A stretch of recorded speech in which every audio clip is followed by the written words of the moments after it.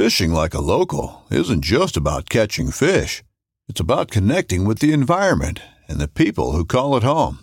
It's about hearing the stories and traditions that have been passed down for generations and sharing unforgettable moments with the people you meet along the way. Fishing like a local is having an experience that stays with you forever. And with Fishing Booker, you can experience it too, no matter where you are. Discover your next adventure on Fishing Booker. If you hunt enough, you learn the truth. What you seek speaks a language and knows it well. That's why every Primo's call for everything you hunt is made the right way. We sweat every detail so you get more out of every hunt, and nothing leaves our hand until we know it'll work in yours. Because we don't just make the world's best calls, we speak the language. Primos. What's up, everybody? It's Dale Luganville with Full Scale Outdoors Podcast. Greetings. Welcome to the program. Whatever. Hey, I want to say thanks to everybody who has taken the time to like this page and share this page and rate and review and all that good stuff. I certainly do appreciate it. You guys are fantastic. You guys are blowing me away. This podcast is growing like quickly, and it's all you guys. So I appreciate it. So let's keep doing it. Let's keep the train rolling. If there's anybody you think that might like it, send them a link in their text. All that good stuff. Let's just spread the word and keep this thing going, because there are still a few slackers out there. Just going off the numbers, my social media friends list, if you will. If you compare that to subscribers and such, they're slacking. There's no other way to put it. They're just slacking. So if you are following Full Scale Outdoors on Facebook or Instagram and you haven't subscribed yet, please go to your favorite podcast platform and subscribe, rate, and review where possible. Share it with somebody you might know on those social media platforms. And if you are just a friend of mine on Facebook, why haven't you liked the Full Scale Outdoors page yet? Just wondering. So, yeah, we get that out of the way. Also, we are open for business. So if you would like to do some fishing here in Minnesota, get a hold of me, 612-209-5438. You can obviously just send me a message on any of those social media platforms as well. I will get back to you. Goose hunts are available as well. Those kind of hard to book in advance, but just pay attention to my social media. And when I have fields available and blinds open, I will holla at you, and then just jump all up in my PMs or DMs or whatever the young kids are calling it these days, and we'll set something up. But definitely you can pre-book for a fishing outing. And as we creep ever closer, I know some people don't like to talk about this, but I'm actually excited for it. Ice fishing season, we are not too far. We're 2 months, probably less than 2 months away from the new ice fishing season, and I'm pumped. So I'm looking forward to that schedule filling up. So get in. Get your dates picked and get a hold of me, and let's go pound out some fish through the ice. It is a good time. I'll take care of you. So there, got through it all. Here we go. On today's episode, I have a young man who is a competition duck and goose caller. Obviously, he's a waterfowler. Pretty cool cat, and he goes by the name of David Goose. Yeah, that's his real name. How appropriate is that? I'm, severely jealous of his name. I should just change my name. That's bullshit. How come I didn't get a cool name like Fish or Goose or Hunter or something? I don't know. Just old Dale Luganville here. Make people stress out trying to spell it and or read it. But, hey, you work with what you got, right? All right, but here we go. We're going to get into this one. It was a pretty good one, actually. I'm excited to see where this cat goes, so I'm not going to spill the beans. I want you guys to listen to it. And, again, make sure you are subscribed, you're liking, you're rating, reviewing, all that good stuff. All right, let's hear about it. Let's get to it. This is the Full Scale Outdoors Podcast with David Goose.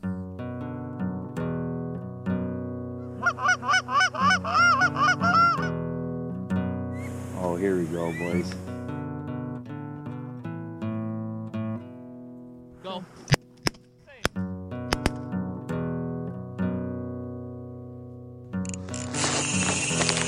Ooh, I love that sound. This is a good one.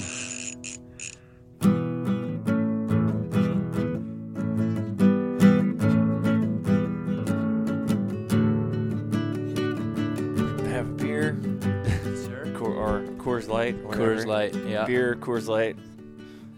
They were out of White Claw, so I couldn't get White any Claw. of that. Yeah, there's a shortage. Yeah. There's a big shortage. Or what's that other drink? The Truly or Truly or whatever. That I have all no the white. I don't gals know, are- and I don't want to know. I've already been busting my nephew's balls about White Claw because he requested it once. I was like, "What is wrong with you, dude?" Sure. I like. They went on a beer run, came back with a bunch of stuff, some wine, and then some White Claw, and he went with a bunch of, like, my sisters and my nieces, you know.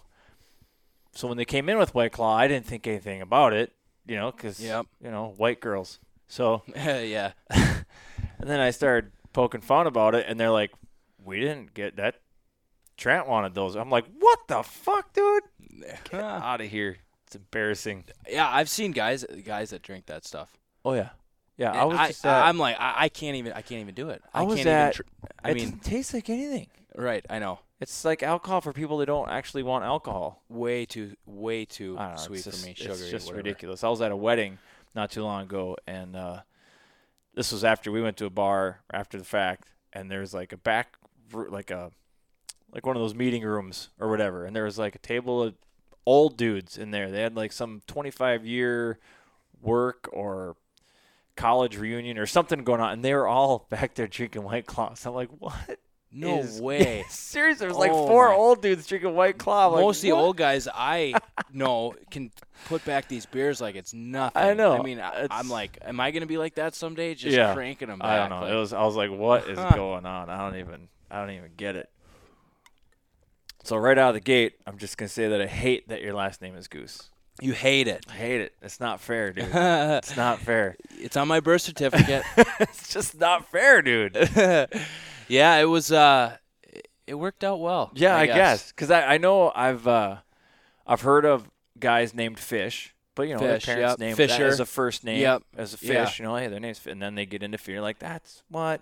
I mean, my nephew's name is Finn. Right.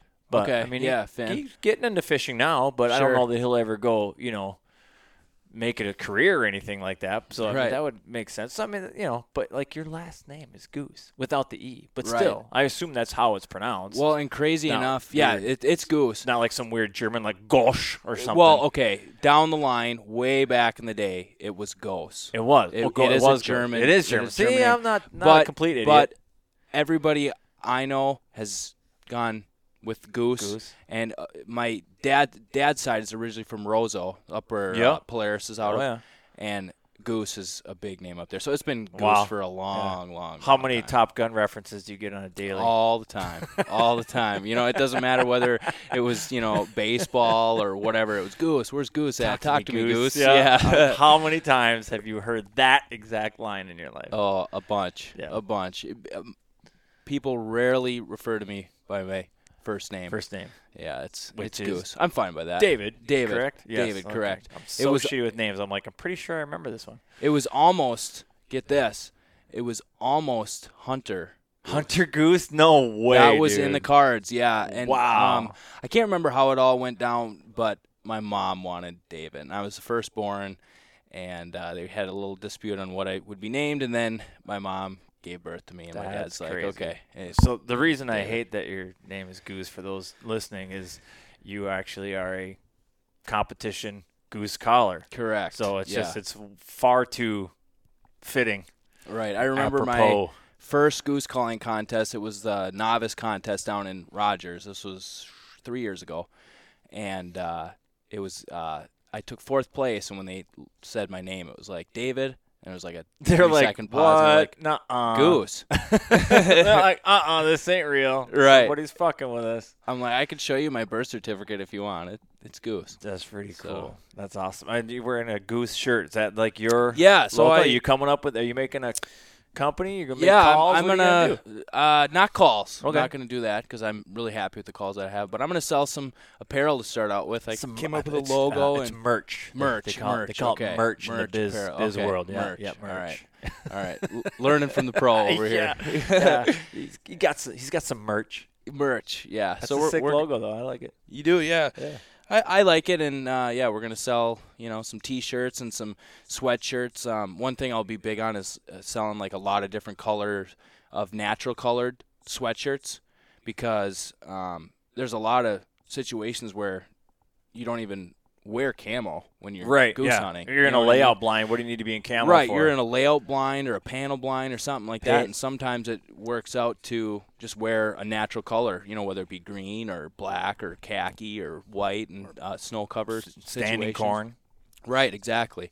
So we're going to do a lot of that, and Cool. yeah, it'll be cool. Right on. Yeah, That's badass. right on. You got a trademark and everything? We're working Better on get it. on it. We're working on it. Yeah, Someone's gonna steal that shit. It'll be coming here pretty soon. Right, cool. So. Cool, man. Cool. So how'd you get into the goose calling thing? Well, I was started obviously hunting at a young age. I grew up in I have a WPA in my backyard, and it's pretty close to privately landlocked. So you either got to know somebody or live there to get on it, or walk a long ways. doesn't Walk suck. like But does have an easement, or there is a way to access it, it is, from a but road? I mean, you would have had to really want to hunt that to get there. I mean, it's a long. I do walk. stupid shit like that. Right. Oh, I have too. I have too. But in this particular situation, it's right in my backyard. I have a spot that is the bane of my hunting buddy's existence.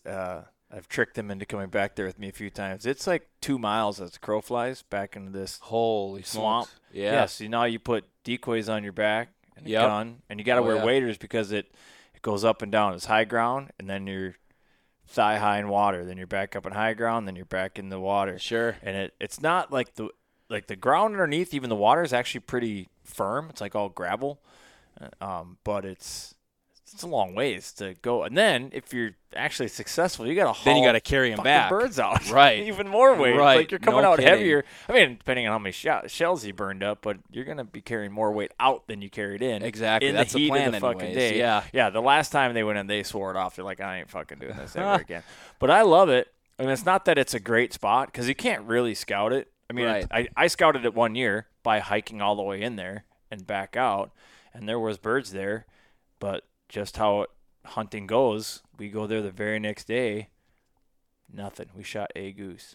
I mean, the birds just weren't, they just took off, and it got kind of chilly that. And it was like the first cool night of the, like late summer, like, I think it was Sure. like opener or second, maybe it might have second weekend opener. So like Sure. Were you scouting for geese early. or for ducks? ducks. Ducks. Yeah, we were okay. going duck hunting back there. Okay. And they were there. There was woodies back there and mallards. There was even a couple teal hanging around. One day, not even one full day It's almost passed, like they know. and they were just like gone. It's almost well, like I they think they know. just took off. They just, Yeah. because that cooler weather must have freaked them out, and they made a small migration or a small move, or Sure.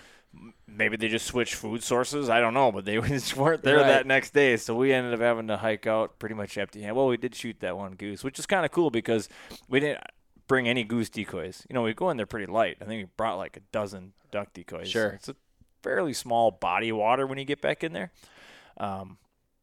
It just looks so cool. I mean, if you were blindfolded and somebody dropped you off there, outside of not being able to see mountains on the horizon, you'd think you're in fucking Alaska or something. It's just That's pretty awesome. sweet. You don't hear anything. Nobody else goes back there. The only shotgun shell I've ever found out there is one that I forgot to pick up or something. Like, Sure. I'm the only idiot that goes back there. It is kind of nice to not have to necessarily, you don't 100% know, but if it is that big of a job, your average Joe Schmo is No. not going to go for that. No, He's not like, at I all. want to launch my boat and get to hunt. You got to be know a what I mean? moron. Right. And I'm a moron. I mean, I just do stupid shit like that. I'm not afraid of just a little bit of hard good, work, though. Yeah, That's because good. once you're back there, man, it's the best. I mean, it's tailor fitted for like an Argo. If you had an Argo, Yep. God, you'd be smiling. I mean, That'd you'd be have that sweet. whole place to yourself, and I wouldn't care if you shot a duck or not once you get back in there because, like I said, you just have the solitude. You're not dealing with the circus at the landing or people sky busting or all the shit that, setting up in the dark, shooting your swing birds sun, and stuff yeah, like that. Yeah. sun comes up and there's a guy 75 yards down the cattails from you. You're like, what the fuck? Or that guy comes out right at legal and he's doing the rowboat deal out to his point. Typical, and you're like, oh, right. come on, dude. You don't have to deal with any calling that sounds more like a swan or. So there's none of that going on. That's one of the things I like about it. But that's kind of a crapshoot when you get back in there, though. That's kind of what this spot was like. So I grew up going back there. For the exception of maybe the neighbor boys, sometimes they were a little bit older than me hunting it. I have that, and as far as like calling geese and stuff, I remember being really young, and when I had my BB gun and picking off chipmunks and stuff. I just lived for that and all my chipmunk stands in the woods and everything. Chipmunk stands. Yeah.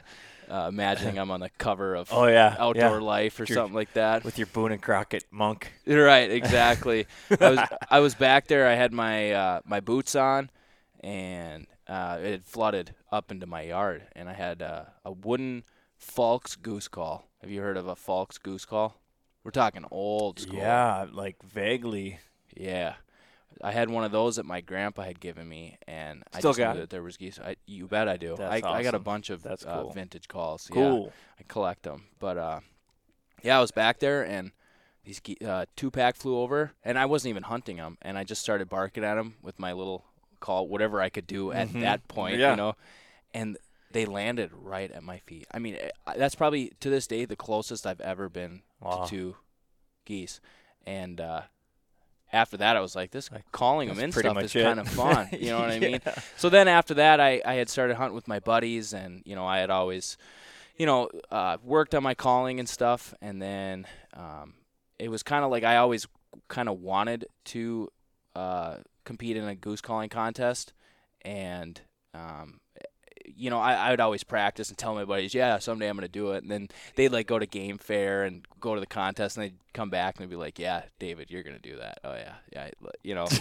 And then it kind of just time out in my garage and, some pissed off neighbors, just over and over and over again. And I finally built up a routine and started doing it. So it's been really fun. Do you mix up your routine, or you pretty much stick polish what? You're always trying to improve it, and there's small things. After a goose calling contest, the judges have notes and where they docked you, where they gave you points. And so you kind of what you did wrong, and you kind of work on that. Sometimes, my routine has changed significantly from when I started now. But I didn't change all that much this year from last year, just because I had a pretty good year. I won my first novice contest last year, so then I was done with that, the Grand National Novice in Kansas City at Rogers. Sweet. Yeah, I won that, and so then it was like, now I gotta compete with the big boys. So yeah, it's kind of it's kind of that perfect balance between switching it up and trying to do the fancy stuff, and at the same time being really good at singing the song. Yeah. Right. So it's everybody does it differently, Well, I would hope so. Everybody does it differently. Otherwise, it'd get pretty boring listening to it. Right. But I mean, as the judges, what are they docking you on? Just bad notes? I mean, yeah, they kind of hear what you're trying to do, and when you don't do it, they're like, oh, what was that? It's tone. I would say in the an open level or world level, it's kind of what you didn't do that the winner did. A lot of times. Okay, so it may not be a bad note, but it might. Right. The guy who won maybe had extra stuff. Exactly. More made it power, more complex more or more flow, better. With your checkies, with taking your breaths. There's a lot of things that can dictate.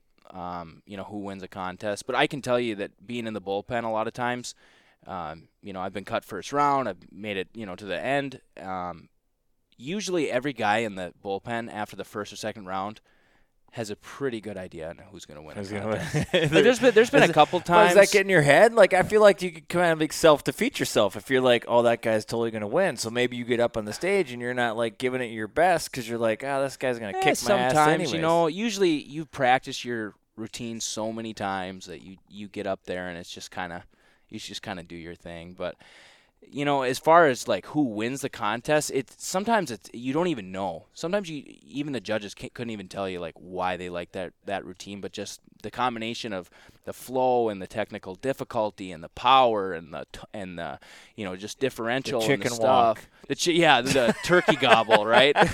All that stuff. The thing I noticed, like I'm just dipping my toes in this whole world. I was at Game Fair and watching the stage and.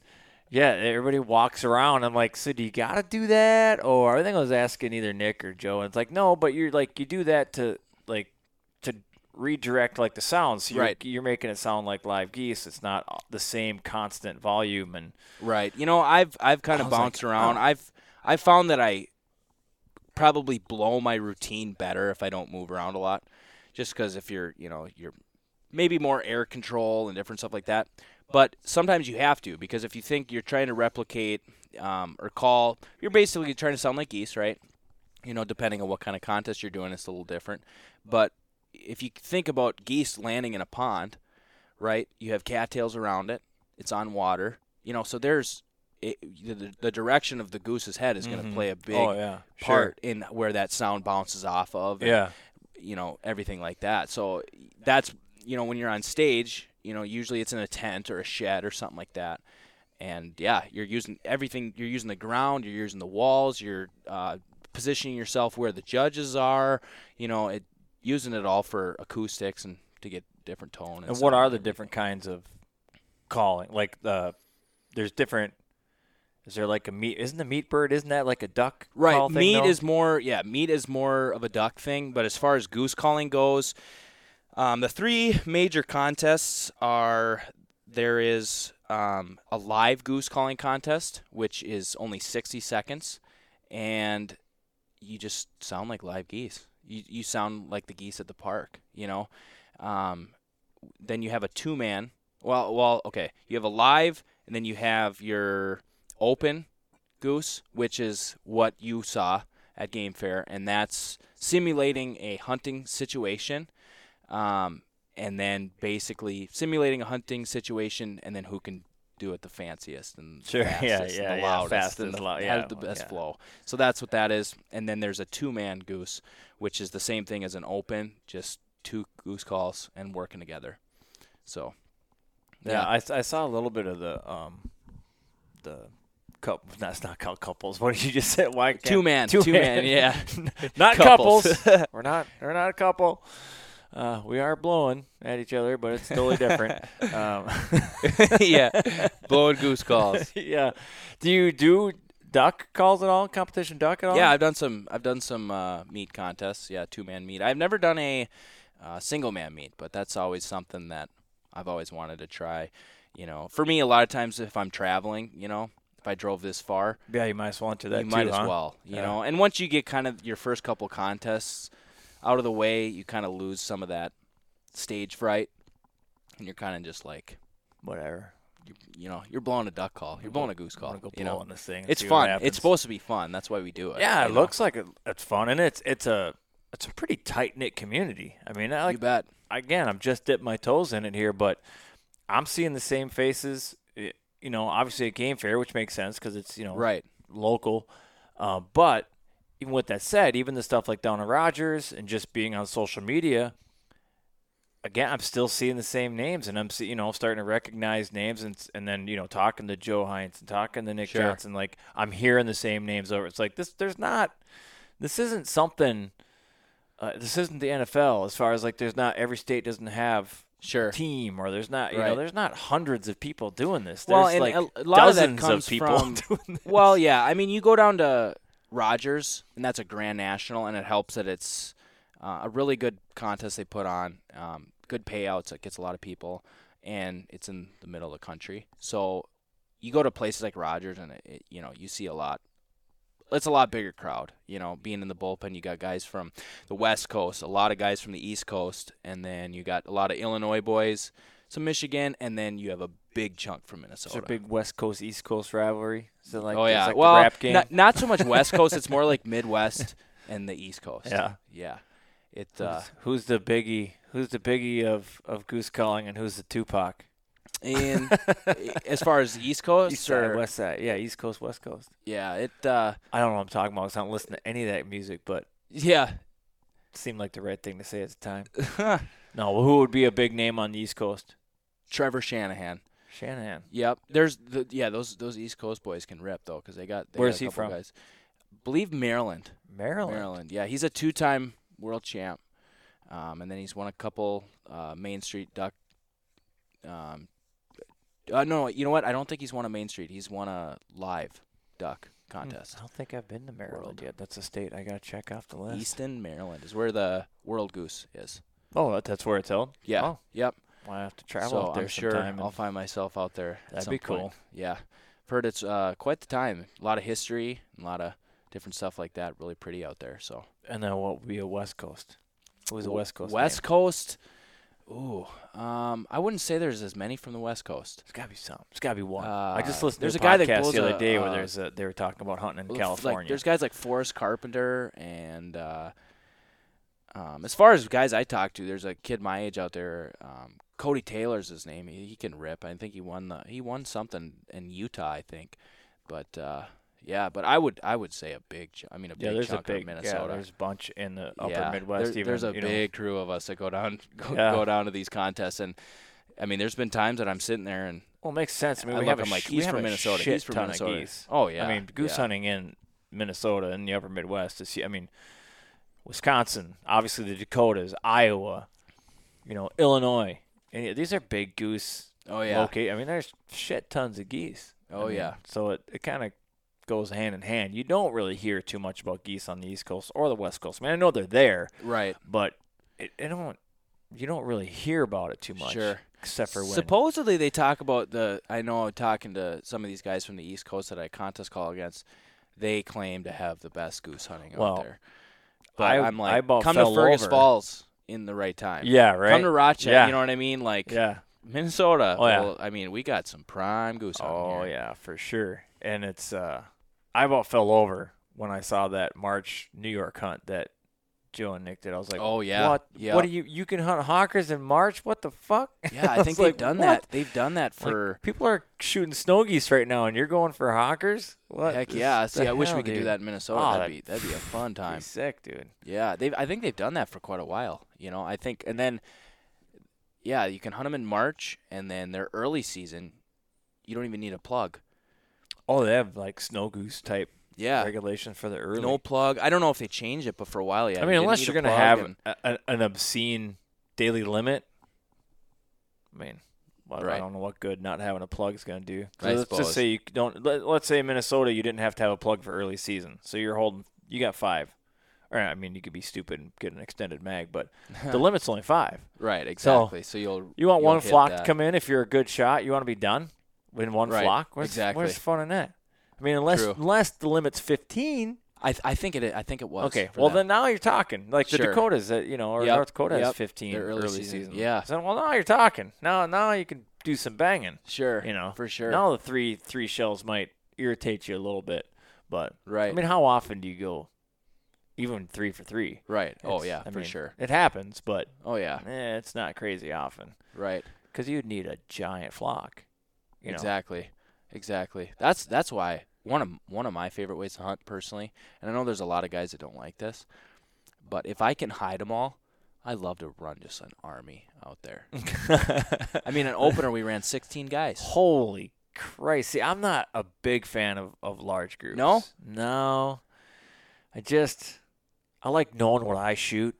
Sure, You know? I get that. Yeah, And I get that. I just find it gets to be a hassle. I mean, 10 so far has been like the most I've hunted with.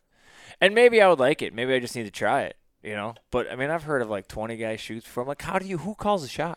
I mean, there's no way. I mean, I can hunt with 6 guys and the guy in One the guy's end gotta doesn't just hear the guy scream that's at him. calling Yeah, it. It's yeah. like, oh, I didn't hear you call the shot. It's like, Sure. well, I can only yell so loud. Yeah, I've been on some bigger shoots, and then obviously I still love hunting with my buddies. But yeah, I mean, I've heard stories of 20 guys shoots, 25 guys. I mean, shoots, if you're dealing with like if you're on 'em, insanely big if you're flocks on 'em, of geese. right. Like you're talking, 20 plus, 50 geese at a time are coming in. Yeah, having a lot of guns is going to be nice to maximize those flocks. But, like for us, I mean, Sure. shit, you're getting singles, doubles, triples, maybe the odd 12-pack will come rolling in, like what do you need 10 guys for 12 You don't want to 12 birds totally for? you shouldn't need that You're many going to guys. hamburger the hell out of those if, things. If you need that many guys to kill a 3-pack, yeah, you got to go to no, the range. yeah. And you got to figure something out. For real, dude. But there are some crappy shots out there. It's just some bad shots out there. Oh yeah. And sometimes I don't understand. I mean, and granted, I do my share of missing from time to time, but Sure. For the most part, I'm pretty solid. It's a big fucking bird. Right. I mean, well, and if you're I'm not going to decoying bust them your balls if you're missing teal. Right. Like they're coming in, they dip and dive, they're small. Like, yeah, okay. Especially, divers, yeah, you're going to miss a lot. Right. But a decoying goose, especially like if you got the backpedaling, right trying to wind, just flop right backpedaling, down, like right in the hole, man. Yeah, come on, man. That's like shooting a target. That's like shooting a pumpkin, and basically. Stop center punching them, people. Please Right. stop. Take that head off. Yeah. Put the bead on the beak and let her buck. I don't understand center punching. I don't get it. I mean, I do get it because it's the heat of battle. You're all excited. You're all amped up, and your eyes just go. They just go there. They just, That kind of reminds me of when Nick J was telling me, because for work does something with X-rays or something like that. Yeah. And he brought his goose breasts in to work to X-ray them and look for shot. Oh, and he has funny. shown me some pictures of just goose breasts covered in shot. God. You know what I mean? I bet. But then there's some obviously that probably are bet. not even touched. But that's got to be kind of And the shot crazy. is just better. Like when you're coming in and you pull up and you head shoot them, and they just do that like somersault in Doink. the air. Oh, Yeah. it's just the best. Game over. I love it. Power button.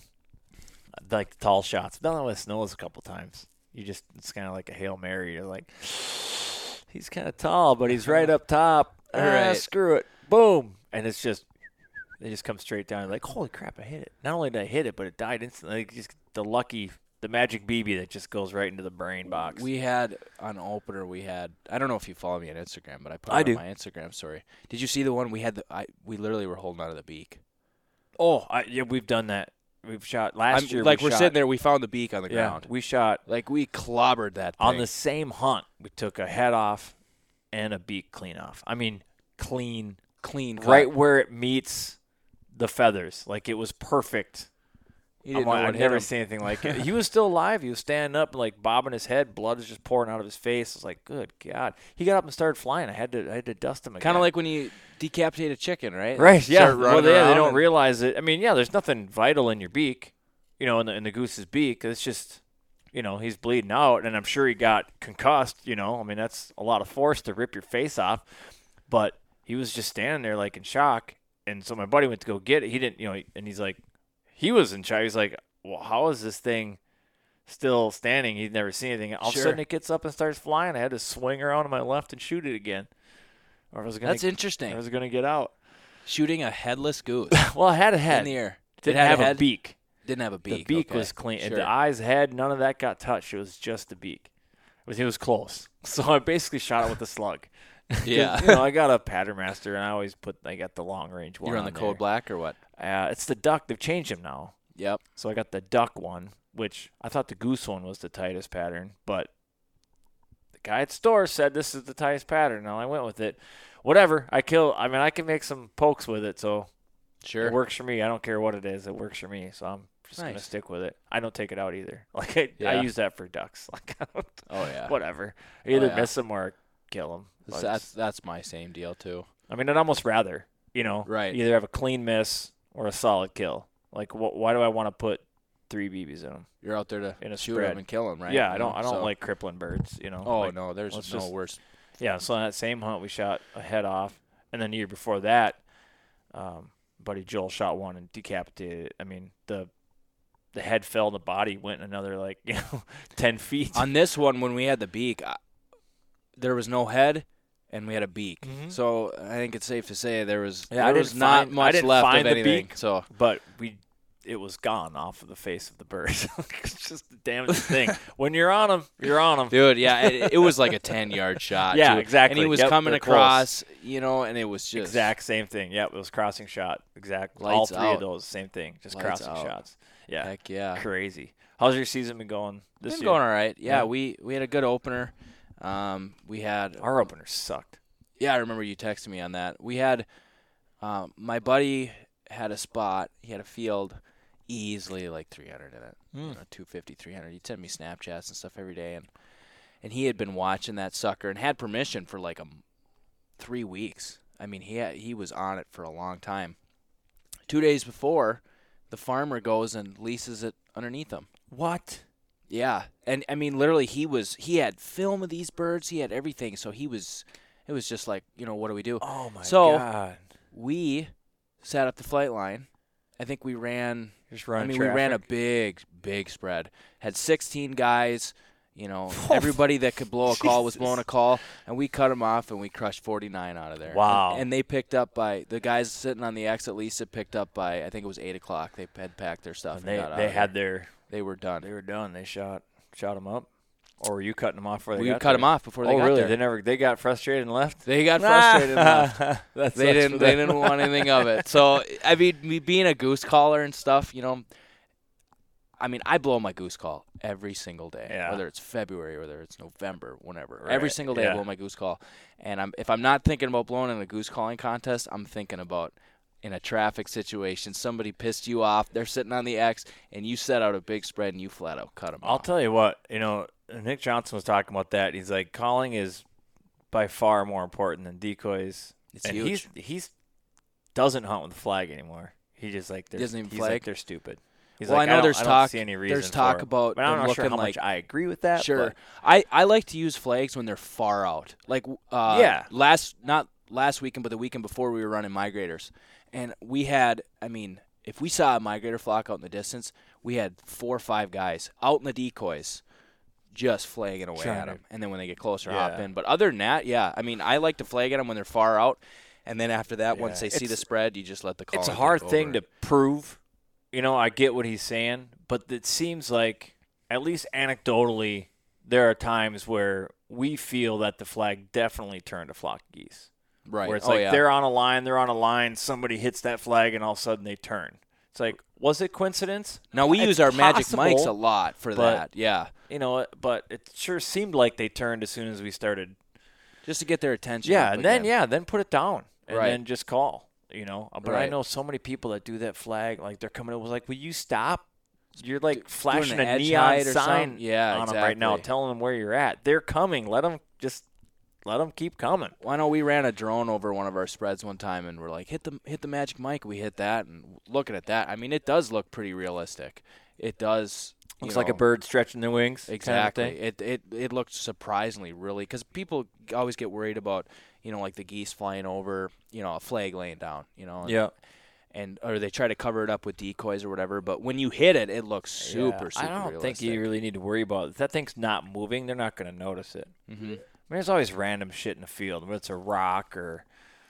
Well, if tool it's a that got black and left white or too, whatever it's just the like a hell. black and white silhouette. Yeah, essentially, This you will know? be fine. I want people.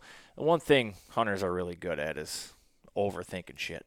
You know what I mean? Like, stay hidden, practice your calling. You're gonna kill birds. 100%. 100%. Like the biggest debate in the book is silhouettes don't work. Well, I think Joe put that to rest the last week. Oh man, we were running Snapchat. migrators. We were running migrators. We didn't use anything but silhouettes. Yeah, we that's ran it. Were you 45 hunting dozen with Joe? silhouettes. No, I wasn't Oh, with Joe okay, that because day. Joe was running nothing but silhouettes out in North Heck Dakota yeah. last we had weekend. To, we had to walk into, and you know what? When I went out to North Dakota with Nick J, we had the whole crew. We had Joe, Nick J, the Fergus boys. We had Joey Vassallo. I mean, we had the whole army out there. A bunch of callers. Yeah, we set silos out. We ran migrators, and With that many good callers, you probably could have put 2 decoys out and just went to town. it's pretty nuts when you get a bunch of callers together, man. I mean, and even if you're not all screaming at them, you're all just kind of doing your thing too. It sounds really good. They're doing the 8-man competition. Right, Like everybody's 8-man, working. yeah. I mean, you know what? We hunted so that not last weekend because I didn't hunt, but the weekend before last, we hunted with Nick J, Yep. and He's been on them this year. Yeah, he's been getting good. Well, I mean, I pat myself on the back. He was hunting one of my fields. Oh, was he? Yeah, okay, yeah. sure. I put him on a good field. Nice. It's historically been a really good field. We checked it out, and he liked what he was seeing. It's a high traffic spot for local birds, and when they're migrating, Perfect. there's a lot of areas around that That's perfect. that spot Yep. that draw migrators historically. So you're in a high traffic area. You're gonna see geese. But with that said, I mean, we just let him drive. I mean, he did the majority of the calling, and then, I'm not the worst caller in the world. By no means am I a competition caller. Same with, my buddy Joel, and we just we filled in. We let him set the pace, and if he got excited, we got excited, and if he started dropping off, we just Follow tried the leader. to. Yep. Yeah, we just played follow leader with him, and whether it worked or not, I don't know. But we had a 8-man limit by 10:30, so. And a lot of that too is if you show your cards too early, if you start them easy, and if they don't like it, and then you start flashing your fancier stuff, your fancier notes, spit note, train, whatever. That's how you're gonna get a better reaction. Yeah, and honestly, he didn't really go too crazy until we had some migrators, and he was really trying to get their attention. But that was fun because migrators are fun. You can really see what he can. You're like, oh shit. Well, and that's what originally when we went out to North Dakota with that whole crew it was right about now when we have the little break, and last year. Yeah. And we had straight north winds. We were waiting for the north winds to come, all early goose. We didn't get anything. And then the 5 days that it was closed, we had like 5 days of north winds. And then duck opener came around south wind. So we're like, let's go out to North Dakota. And that's exactly what it did. Brought a lot of silos, got the whole army together. And there's, what? That's another thing about contest calling is migrator days roll around. You got a whole army of dudes that you've competed against. Hey, call them up. Call them up. You know what I mean? Yeah. Get them all together and run those. That would be man. pretty fun. I'll tell you, a good commercial for those Dave Smith decoys too, because that's what Nick had out in that field. Holy crap, those things look real. We had our limit. We're piling them up for the picture or whatever. We're getting trucks are in the field. And this 4-pack comes in, start flying, and we start calling at them. They turn, land in the decoys. We're all just standing there. Just hanging out. They were hungry. I mean, these things, they were just, as soon as they hit the ground, they started eating. My buddy kind of chases them out, see how close he can get to them. They fly. They only go like 100, 150 yards around. We start calling at them again. They turn right back around. We did that 3 times. 4th time, we just let them land. We're like, whatever. And they did. They hung out the whole time we picked up decoys. They didn't care. They did not care. It's like, God, if we had another guy. Right? No kidding. That's what you get. Yeah. Seriously, if we had one of those groups, that would have been an epic day because we kept seeing geese, and there was no way that migration was done. We could have sat there until 1 o'clock. Was probably. that not this last weekend, but it was the weekend before? Weekend before. Okay, yep. so yeah, I was Saturday. sitting. I had kind of a funny thing happen. I've never had this happen before, actually, but we had a traffic spot. It was kind of similar. We were surrounded in lakes. There was a flight line going right over it. There was a big feed across the road.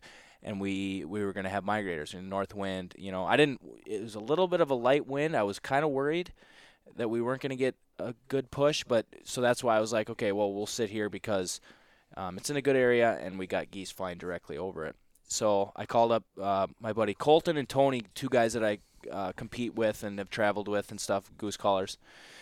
So we go and set all the silos up, and we had a decent shoot out of there. We killed 18, so it wasn't a total smash, but, it was a good day. We sat from start to finish, and we killed migrators. And for me personally, I'd rather have migrators do it and only shoot a couple of them than just smash them all day long. I think that's a pretty standard thing with, like, hardcore goose guys. When they it's do like, it locals hard. are great. Right. But migrators. when you change their mind, they're going somewhere else, and you change their mind, and you kill those birds. That's 100%. It's one thing when you're on the X and you see those birds and they're just barely flapping and they're coming right to the field. It's like, oh, these birds are dead. Like you wouldn't even have to call at them one time. And you're trying to center them up maybe a little bit, but those birds are dead. It's just a matter of time.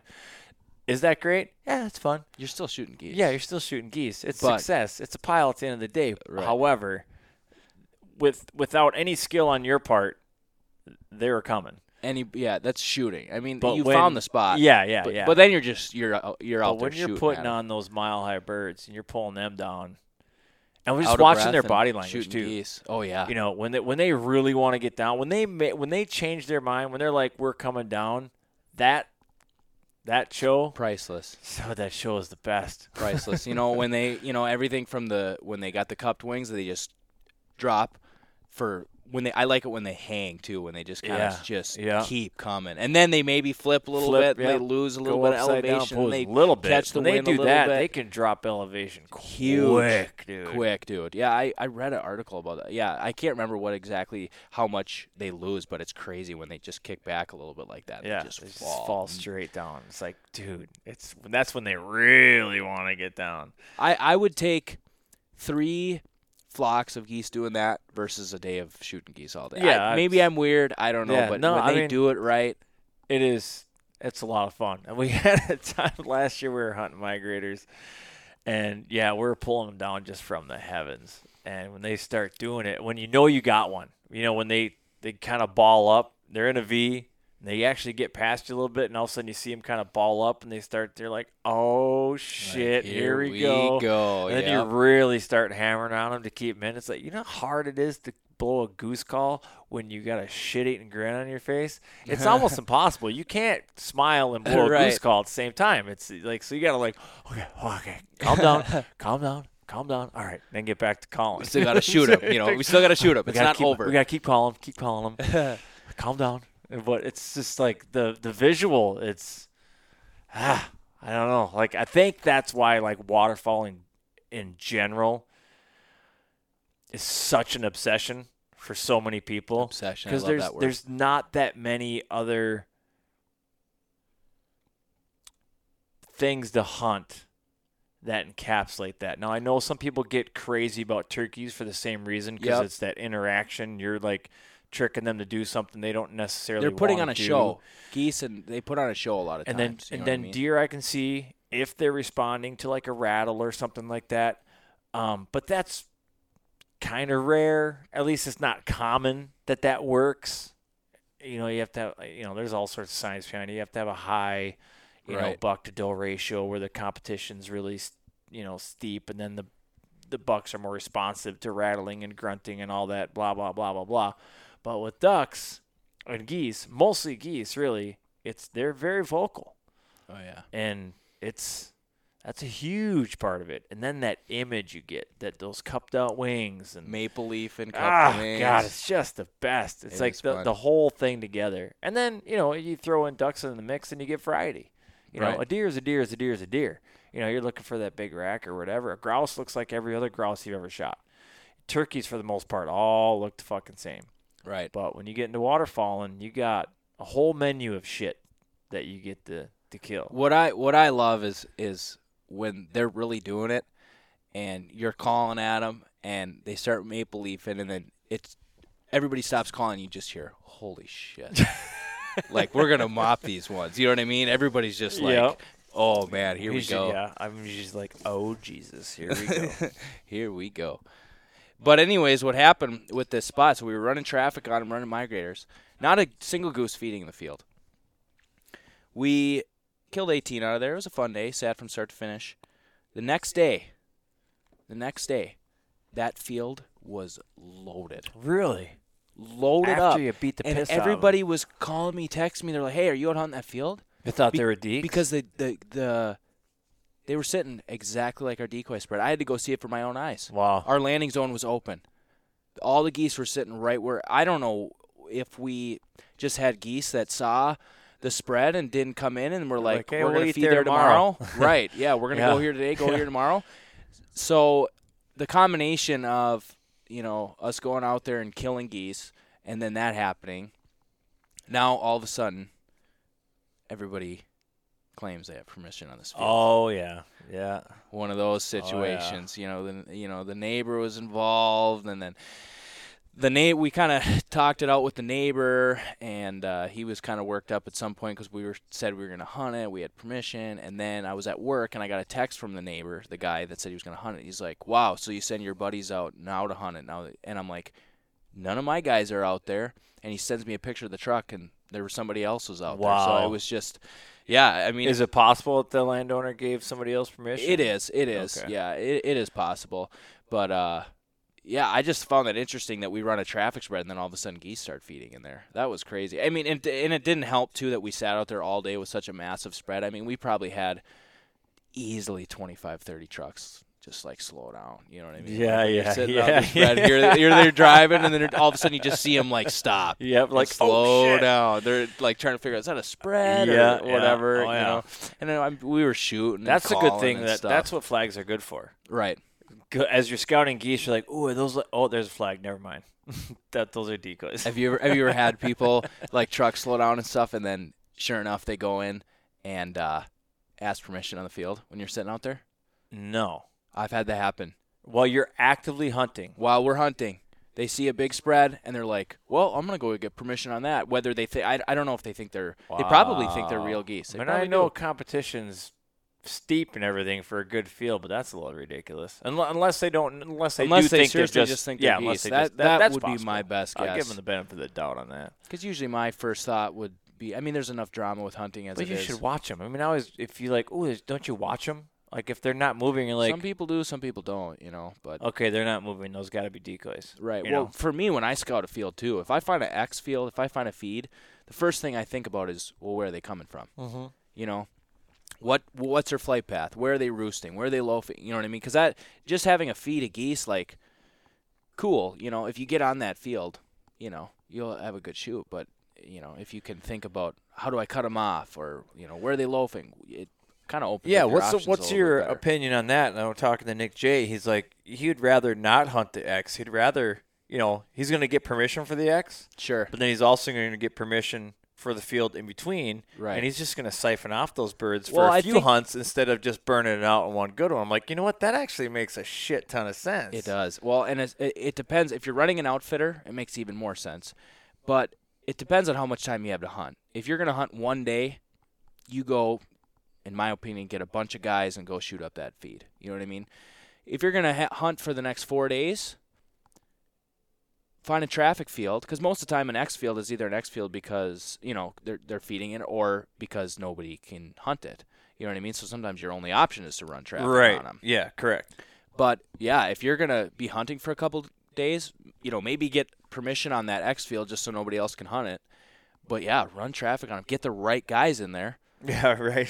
You know, get Yep. guys that can call. Yep. You know, call up your contest calling buddies or whatever, and get guys in there. But yeah, if you can do it right, and that goes back to what we were talking about earlier. You know, the satisfaction of bringing geese into somewhere that they've yeah. never been. Yeah, do that. You know, That's then so bust cool. up the feed on the last day, or don't even do it at all. You know, Yeah. so. Any bands this year? No, not yet. Not yet. Not yet. Been a part of two. Actually, I lied. I was going to say I've been a part of two of them, but only kind of. So the first one, we got one. You had to have heard that story when we were hunting that field with Nick J. We had one bird to shoot. So there's one guy left. We put this flock of birds on the ground. You know, he's like, all right, you get ready? And then Nick's like, yeah, you know what? Let me check. Let me check real quick and see if that bird's banding. So it was like, actually, I think it was a bird that Really? we busted off of a migrator flock. I've heard this story before. We plucked one bird out, and he came over and he did this. He landed. The other ones kind of ignored it. You know, they kind of did a circle, but they weren't buying it or whatever, and they kept going. But one of them busted off, landed, and he's like, "All right, there's your bird. Just sit up and shoot him."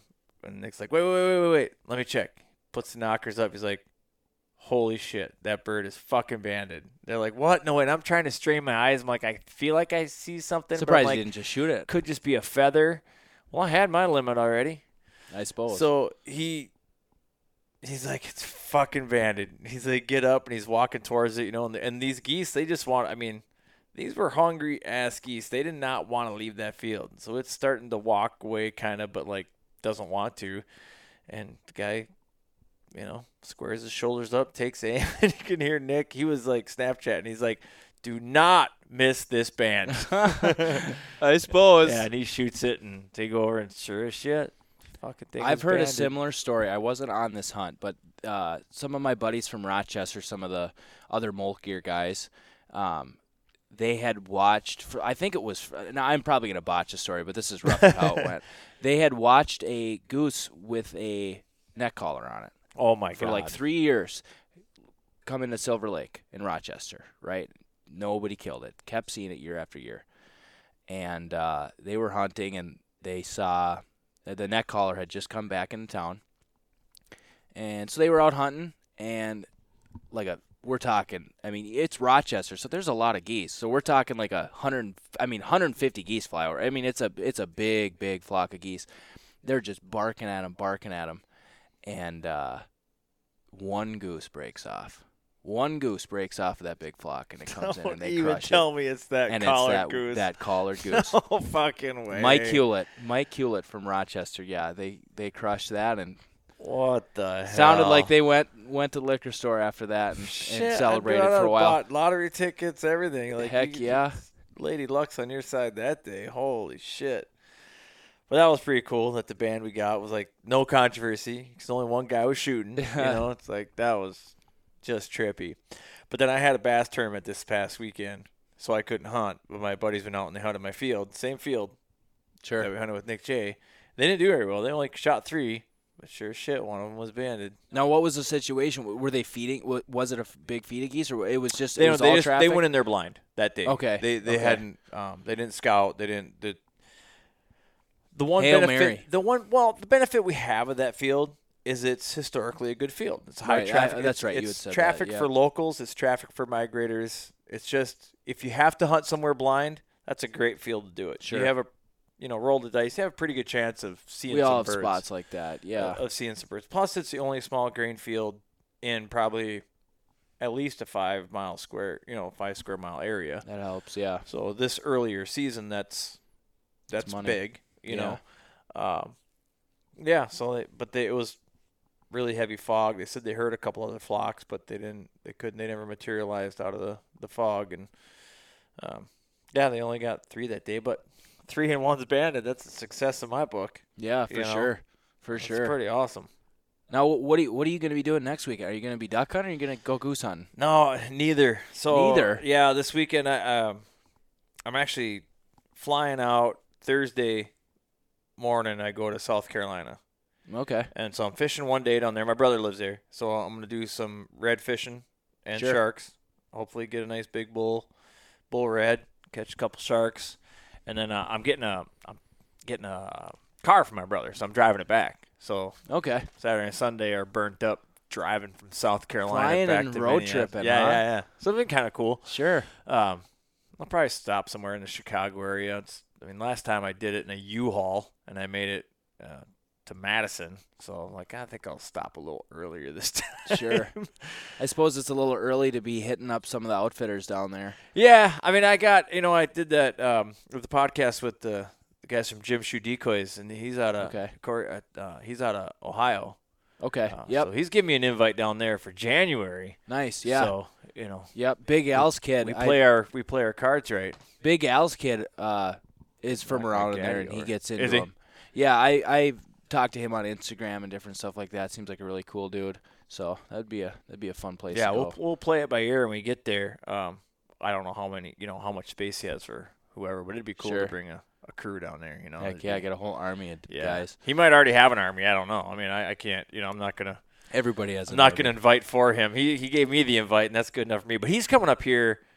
It's either the first or second weekend of October. So hopefully we can. I'm hoping some of this silage corn starts coming out. Yeah, we'll have to see. I hunted a sweet corn field on Sunday. I've not yet done that. Is Yeah, it as awesome as they say? Oh yeah, dude. Oh yeah. Sweet corn is like cocaine to geese, man. When they get a taste of it, they don't leave. They just keep coming. They've killed.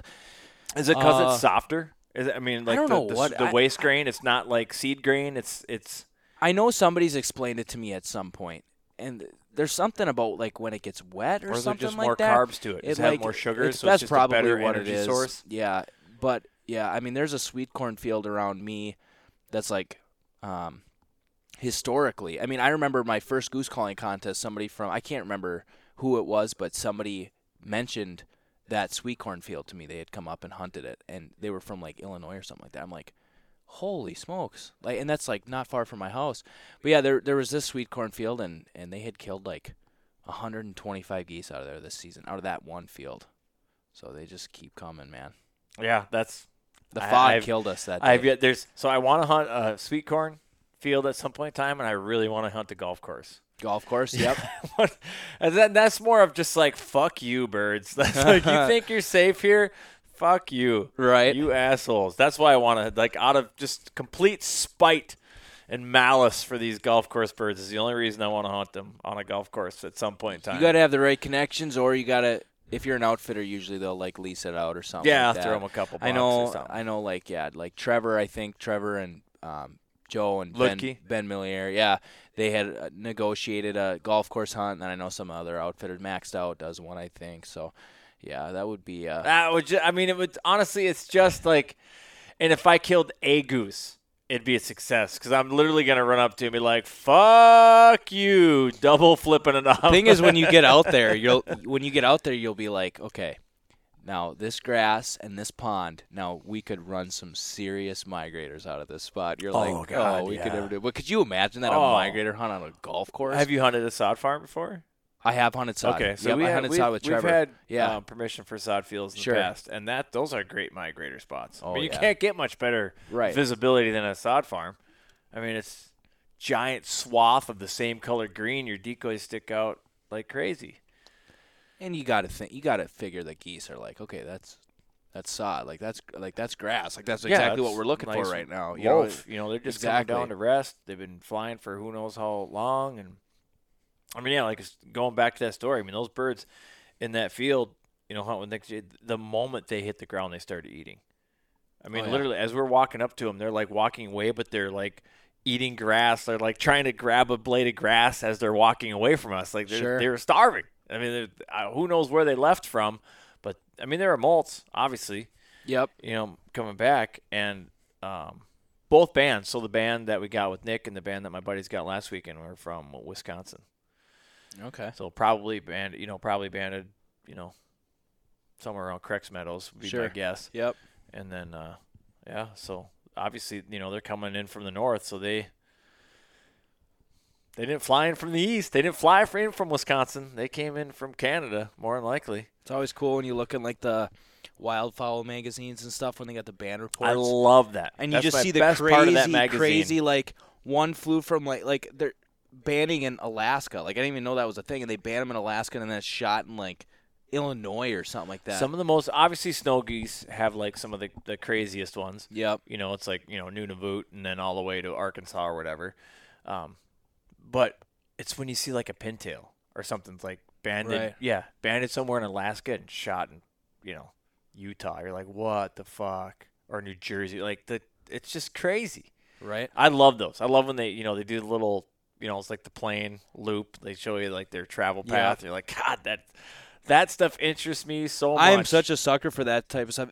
You know what? That, and I love like reading like history of waterfowl stuff, or like vintage decoys, or vintage calls, or that's why I really want to make it down to the Minnesota Waterfowl Hall of Fame that's put on by the Minnesota Waterfowl Association. It sounds like that's going to shut down, so I'm going to try to hustle my butt to get there before that. I don't know if you heard about that. It's in Hopkins. I didn't even know we had one. Supposedly they have. I've never been there, but supposedly they have a bunch of like work vintage, on their marketing. Right? I know. I would have went there years ago if you know what I mean. But yeah, they supposedly have a bunch of vintage decoys and calls and all kinds of like old like DU stuff, and heck yeah. I mean, holy smokes, I'd go broke. Dude, some of those decoys are expensive as fuck. Oh yeah. I have some hand carved ones myself, but yeah, I can't imagine what some of those old ones are. I just would have loved to be a fly on the wall way back in the day, right? You know, like even my grandma gave me my my grandpa's and my great grandpa's duck stamps that he paid like $10 for, That's cool. They hand sign them and stuff. And cool. I'm just a sucker for that. I just love everything about it. That shit's cool, dude. It's like it's like a kid loving baseball, studying Babe Ruth. You know what I mean? Yeah. It's the same thing. It is. That's badass. There's nothing wrong with that at all. I've always liked decoys, even before I really got even into hunting, because I'm to call adult onset hunting. I mean, nobody in my family hunted. Nobody. It was something that was always kind of in me. Sure. Tried it in the me and my buddy did it a little bit, dabbled in it in high school. And then he had a few bags of decoys I think he got from an uncle or something. And Sure. then they got stolen. And once that happened, it's like, well, shit, we're fucked. What do we you do? don't have any money to go buy 3 bags of decoys. So then I just got out of it, and it was, I don't know, it was in my mid-20s or something. I'm like, you know what, I think I'm going to try duck hunting. I literally went to Fleet Farm. I bought like 2 wood duck decoys and Heck 4 yeah. mallard decoys. Threw them out in this little river channel. Shot a few ducks. I mean, honestly, the first wood duck came running up that chute, and it was just a pass chute. He wasn't decoying. He was just running up the chute. I swung on him, one shot, dropped him. That was it. I mean, Sure. right. I knew right then and there. I'm like, well, this is my future for the rest of my life. Heck right yeah. here. That was badass. I hunted with some of my buddies quite a bit, and I loved that. Don't get me wrong. I actually killed my first duck, and I shot the mojo with it. Yeah, I was so jacked about that. I was so jacked that I shot the duck, and then the dog goes out the other direction and goes gets the mojo. My buddy's like, "Well, you shot the mojo too." So I went from like super excited to like, oh no, like oh shit, right? But yeah, I hunted with a bunch of my buddies, and then That's hilarious. growing up where I did too, I can remember the first wood duck or first duck that I killed on my own with my $30 Flambeau Walmart decoys that I had bought and with waders that were like 5 times too big and a wooden Falk's duck call that I had. I remember the first duck I killed, and that was, I had killed other ducks and geese and stuff with my buddies, but when I went out by myself, found the spot, hid, called, put the decoys out, and killed that, it was like, that was fun. And at that point, it was like, this isn't so bad. This is fun. That's cool. There's something special about waterfowl hunting for sure. It just has a different. There's other elements to it that just set it apart from. It's kind of like you got to take somebody out for them to really Yeah. like. Some people are like, "Oh yeah, I'll do that," I'll but tell it's you like what, man, you get them out and if you've never been in a marsh or lake right, at sunrise, you have no idea what you're missing. you don't even know. Right. Yeah, I mean, you can't explain it to people. I mean, as the world starts to come alive in the marsh, the sights, the sounds, just the colors, you can take the duck hunting aspect out of it. Right. If you're not a hunter and somehow you're fucking listening to this, thanks. But I highly doubt it. Anyways, if you are one of those people, you're not into hunting, or maybe you have a spouse that hunts and you're not into it, at some point in time, set your alarm at that ungodly hour, get up with them, go out in the blind with them in the boat, wherever they're hunting, and just enjoy the show. Because so many people in this world live their whole life without experiencing without ever seeing the sunrise on a marsh, and you're missing out, man. That is a special fucking moment.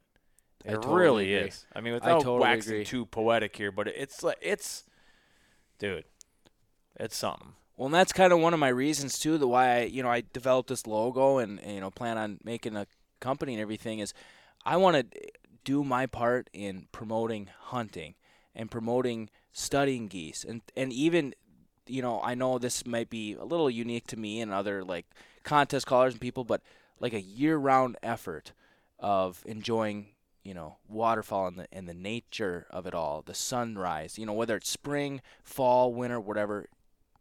You just love it. You're obsessed with it. You are it's obsessed every with it. day And all year long. to that end, do you do spring snows much? I have a at all? little bit, but I haven't done as much as I've wanted to. One of the things I always tell people is that they have to, if you've not done it, you have to go. You have to go at least once. And it's for the same reasons. You have to see the spectacle because that spring migration is like nothing you've ever Crazy. seen. It's like and you'll what see you way more than watch- just snows too. Yeah, that's my point. It's like Yeah. you are putting yourself in a National Geographic special. When you watch those things, narrated by the English dude, and you're seeing these numbers of birds that you're just like, the reason you're watching it is because you're so amazed. You can go see that. You are literally here in Minnesota, you're a 5-hour drive away from seeing that, putting yourself right in the middle of it. And it's not just snows, man. It's Specks, every honkers, ducks, waterfowl everything. species you can think of. And their prime breeding plumage by the hundreds, by the thousands.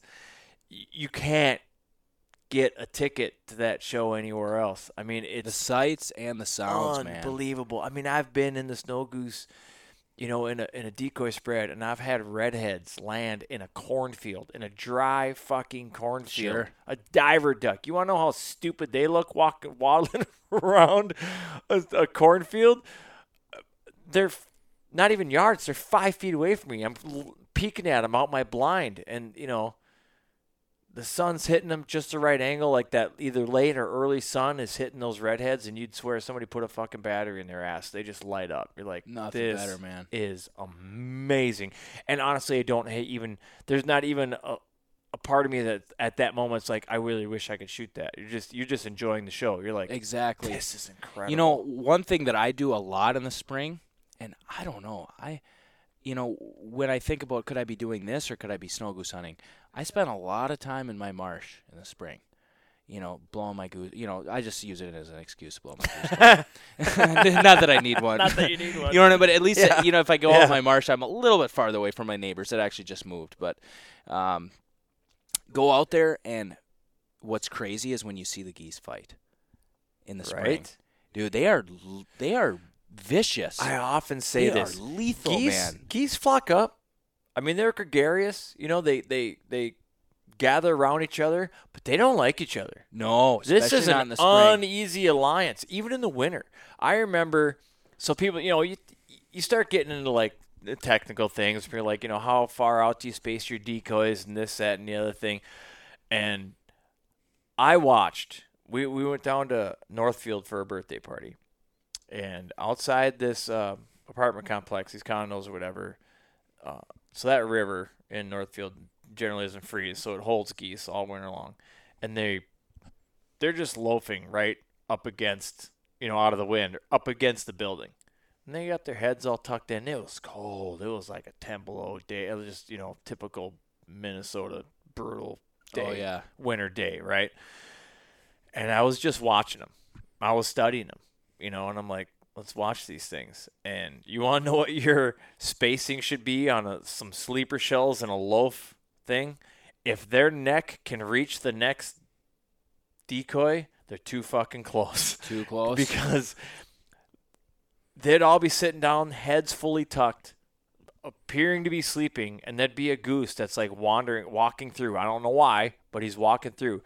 The moment it gets too close enough where it can get touched by the other goose, that head comes out, bang, plucks a fucking feather off it, and it jumps aside. Then the other one plucks it, and they it's start just like using their feathers. it's just they, ping ponging yeah. between all these birds. And you're like, how did that bird even know he was there? The head was tucked under a wing. I didn't see know. any eyeballs, but It's he fucking crazy. knew. Especially like 2 times that I've noticed that they're seriously aggressive and they just hate each other is in the springtime, obviously breeding. Yeah, and stuff. they're It's looking crazy. for I've nesting seen, spots. I've seen Yeah. geese come and attack decoys and stuff like that. They hate. And then when the food gets tough. And that's something that maybe, people down south don't get to see as much, but when you're a goose trying to survive in December in Minnesota when there's limited water, there's usually probably 6 inches to a foot and a half of snow. Right. And you're fighting for food and you're fighting for water. It's survival on. of the fittest. Yeah, and I've been saying for years now, it's like they flock together, but they hate each other. Oh, man. When the resources get tough, they are not friends. Well, They're highly territorial. And that's the biggest thing when you're getting big into goose calling is you realize that these notes, a lot of times, what you're doing is you're showing aggression. And people call it calling, but a lot of times what you're doing is you're trying to simulate a goose saying, stay the heck out of here. Like, stay out of here. This is mine. And I would to a argue goose that's in the all head, they're like, saying. Oh, 100%. They're not saying to a flock of geese, hey, there's food down here. Right, exactly. They're like, keep moving, fuckface. Yeah, this get out of shit's here. mine. And when a goose hears that, they're like, well, there must be something there worth the fight Exactly. for. We saw it. So those geese that we landed in the field, that day with Nick, those 4 that came in after we were all done and we're picking up whatever, another flock comes by, right? They fly over the top. And those geese saw him. They saw him off in the distance. You saw their heads come up. They didn't make a sound until they got, like, over the field. And then it was the and they were like, keep flying, fuckface. It wasn't like, hey, come down here and join us. You could see their body posture. Heads were up, like they're puffing their chest out. You know, it was the dude at the gym, like, find your own bench, bro. I got this one. You know, they were flexing. They're like it's cool. They hate each other. This isn't a friendly environment. You hear in the springtime especially, but you hear some dirty goose notes. I mean, man, stuff you hear train notes and gray eyebrows and hissing and everything. Oh yeah, well, that's what trying and I've learned my goose calling is I've learned from Scott for sure, dude. Sure. Bad grammar was like the first. Yeah. That's how I started. And he uses the gray eyebrow because usually it's a big goose, a big mature goose, big mature goose that does it. And if you hear that, it's pissed off. You know what I mean? But yeah, so I mean, you just hear the crazies. That's why I love springtime. I love being in my pond. I love calling at them. I'll tell you, for duck calling, it's a great confidence booster because you can go out there with a duck call. And you throw a couple hen quacks on that thing, and every drake in the vicinity starts bombing you without any decoys or anything because they are all horned up. They got one thing on their mind. Yeah. I don't know whether that works like that for geese, but I've done it. I've landed a drake mallard in front of my truck while calling from inside my truck before. And in he's the springtime? Yeah. He's like, I know I heard her. She's around here. Sure. And he's like pacing in front of my truck just looking for that bitch. And I'm like, that's crazy. How come that don't happen in October? Right.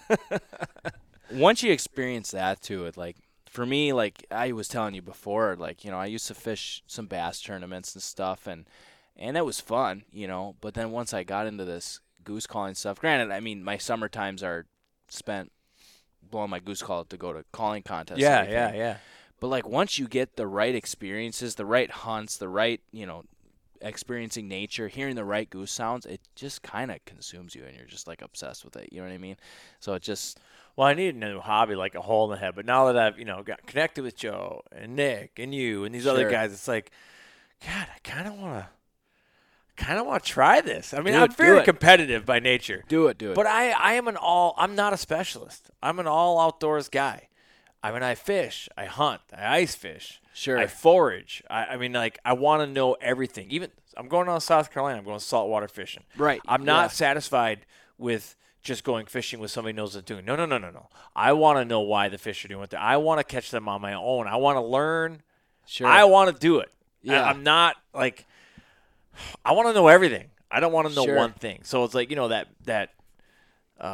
Jack of all trades, master of none. That's pretty much where I'm at. I mean, it's like I haven't really. I mean, there's a couple things I'm pretty good at. Some people like that. But for me, no off season, man. I'm sure fucking always busy doing something. Heck yeah. Well, I'm the same way. Just with waterfowl though, like. Springtime, I'm out, studying geese, listening to them. Obviously, fall, I'm hunting. Summertime, I blow my goose call. I mean, I blow my goose call every day of the year, every day.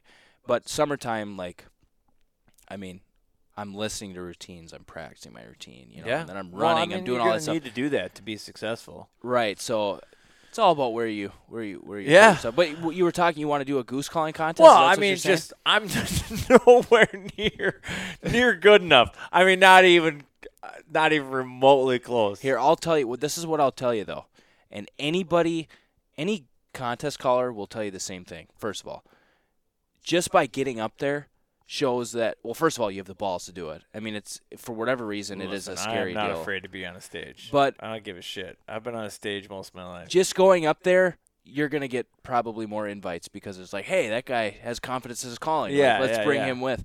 But the thing is so we Joe and, the Minnesota State, we had our stage rage contest out at Watson. Yeah. We have the live goose, like I was explaining before. It's 60 I had a wedding that weekend, or I totally would have went. Dude, next year you be there. Well, if people would stop getting married, it'd help. Don't even get me started on weddings during hunting season. Trust me, dude. Listen, Ask any of my friends. Do not even get me started. I can't Literally. even complain that much because literally my sister-in-law contacted me because it was a fall wedding, and they're like, which one of these dates would work better? Is this on? Is there any openers on it? Because like, I might acquiesce a middle weekend, you know, but don't get married on an opener of any sort, man. whether it's archery, early goose, duck. Just don't do it. Don't even get me going. I'm not going. I have nothing good to say. Here's the thing: Well, if you want me at your wedding, don't do it. And if you're fine with me not being there, great. We're on the same page. yeah. Well, it's like, do you want to have your wedding on a date that every guy that hunt, which should be a lot of them, in my opinion. If you're a guy, you should hunt. It's if you're just a a girl, pussy whip filter is all it is. Right. You schedule your wedding on duck opener. You want a bunch of crabby people there. Right. I'm sitting here at this wedding when I could be hunting. Showing up in camo late. Right, yeah. And I have to go to this wedding. Like, you have all the months out of the year to get married. All the months. And All then of you get them. married during one of the most important times of the year. Like, It's limited. it's We have limited, 60 exactly. days for ducks. A little more for geese, but we have 60 days. That's it. 60 out of 360. You have 105 other fucking days. Get to this. make You a want to bad talk about life limited? choice. My cousin, actually, or second cousin, got married on the second weekend of deer season, man. I wouldn't go. And I I'm hunt not with going. her family. I'm not going. I hunt with her family. Like, literally, yeah, she got married on the second weekend of, and she even said to me when we went to Send the your wedding, card. she's like, hey, I know this wasn't the best timing. You know what No, I you're mean? I'm right, like, and I'm not going to be there. So, I went, oh, what's the matter with you? she wasn't you too, deer hunt too then. far. I deer hunt one weekend out of the year. Okay. And we go up to Roseau. And it's kind of that. My first hunt was a deer hunt ever because my dad, he doesn't do anything I but think deer a lot of people probably start out like that. Yep. Just because it's such a tradition. Well, and you go out with your dad or you go out with your grandpa, you know, and you sit in the stand, you know what I mean? But yeah, so I deer hunt one weekend of the year, but usually it works out. I get in my deer stand and then I'm like hearing specks, I'm hearing snows and geese. I'm like, man, I could be grinding them. I could be hunting them. So then I'm like, the second weekend I'm going. And I've actually historically had some pretty darn good hunts like the weekend after.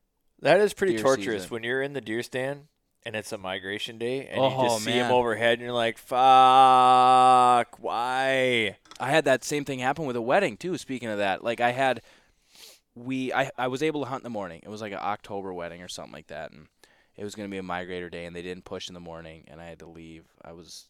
Ask any of my buddies; they know I was not too thrilled about this. And I get to the wedding. It was an outdoor wedding in October. Sit down, and they just start rolling, man. Like they're walking down and just migrator flock after migrator flock, and I'm just like, Fucking A.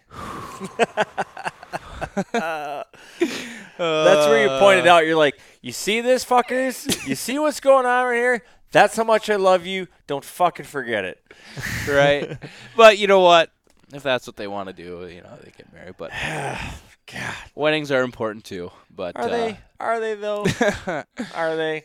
The But divorce to us rate's hunters, the divorce rate's like 51% now. It's like more. to us hunters, or people that have hunters in their family, just do us a favor. September through December, I'll even throw off fishes in there. limits. Same thing. off limits. If you think it's a good idea to plan a wedding on the Minnesota fishing opener, you're an asshole. What are you thinking? Like, You're do not an- look you're- at like, you are a selfish prick. yeah. Why would you do that? I just don't get it. So it's the same thing for hunting. Just don't. Just don't. I mean, if it's an in-between day, like I said, I'm gonna write off openers. Right? Those are Openers. sacred. Right. I'm not. If you choose that If it's weekend, got to I'm be not- the fall colors, at I least. am not you know, coming but- to your wedding. Sure. But if you have to have a fall wedding, as long as it's not on an opener, I'll Yeah, probably show up. Openers are I'll bad, show dude. up, depending on what time you plan it for, at least to the reception. Now, my sisters, so I have some- two younger sisters, they're like, I'm going to have a fall wedding. You're And I think they just say that just to get under my skin. get under your skin. Yeah. Because they know, Which I mean, appreciate. they live with me, you know, like I talk about it all the time. But like, I'm going to have a fall wedding. I'm like, well, I'm going to hunt that morning. I'm like, so pictures have got to be like half an hour before the wedding starts because Right. I'm going to be, Yeah. out doing what men You want should me- do, If you want right? me to show up, or just hunters in general, there's tons of women that hunt. Heck yeah. Like, it doesn't have to be a man or woman thing. No, it's no, just not like, at all. If you're a hunter, you got shit to do, bro. Like, I mean, doesn't like a nice like summer wedding sound good or like Well, a they are hot. spring? They can be hot, yeah. And then you got and then springtime. the winter's cold. Spring's rainy. So, you know what? Just don't get married. Yeah, I don't How think the about women that? are as How big of a about, fan can we of just that be idea. done with getting married? Can we just be done with all that nonsense? For one, it's just stupid. I mean, all the money you spend on a wedding, Yeah, it's just for one day for right. other people. I don't know. Weddings many are pretty decoys darn that fun, is? though. You know, weddings are pretty fun, though. I mean, they can be fun. you get an open bar and you get the whole crew okay, there together. Skip. I've been to some pretty fun skip weddings the last couple ceremony. years. Get a justice of the peace, whatever. Get a guy's like, do you? Yep. Do you? Yep. Great. Let's Go party. to the courthouse. Now let's do the receptions. I'm in because those don't start at 10 o'clock Right. in the morning, right? Those 5, 6, 7 o'clock, whatever. Great, perfect, awesome. I can do that. I Sure. can do that and check out early. I can hunt that morning. I can check out early that night, and I can still hunt the following morning. You're not fucking my plans up at all. Right. But if your ceremony's at fucking 11 o'clock, and if you're really an asshole, you invite me to be in the wedding. Now I gotta be there early for pictures. Right. Now you're crossing some lines. Here's a real good idea. If you have to, say, heaven forbid, you have to have a fall wedding, hunting season wedding, do it on a Sunday, have the wedding on a Sunday, and then have the bachelor party, and the bachelor party if they want a guided hunt somewhere. Oh, That would be a pretty darn thinking good man idea. Right there. You know, the other here, this isn't hunting related actually, but one of the biggest asshole moves that people get married do is they'll do it on a holiday weekend, like Memorial or Labor Day weekend. So then you And really they're like, gotta, oh, well, this way you don't have to worry about traveling. And like, or vacation days or something.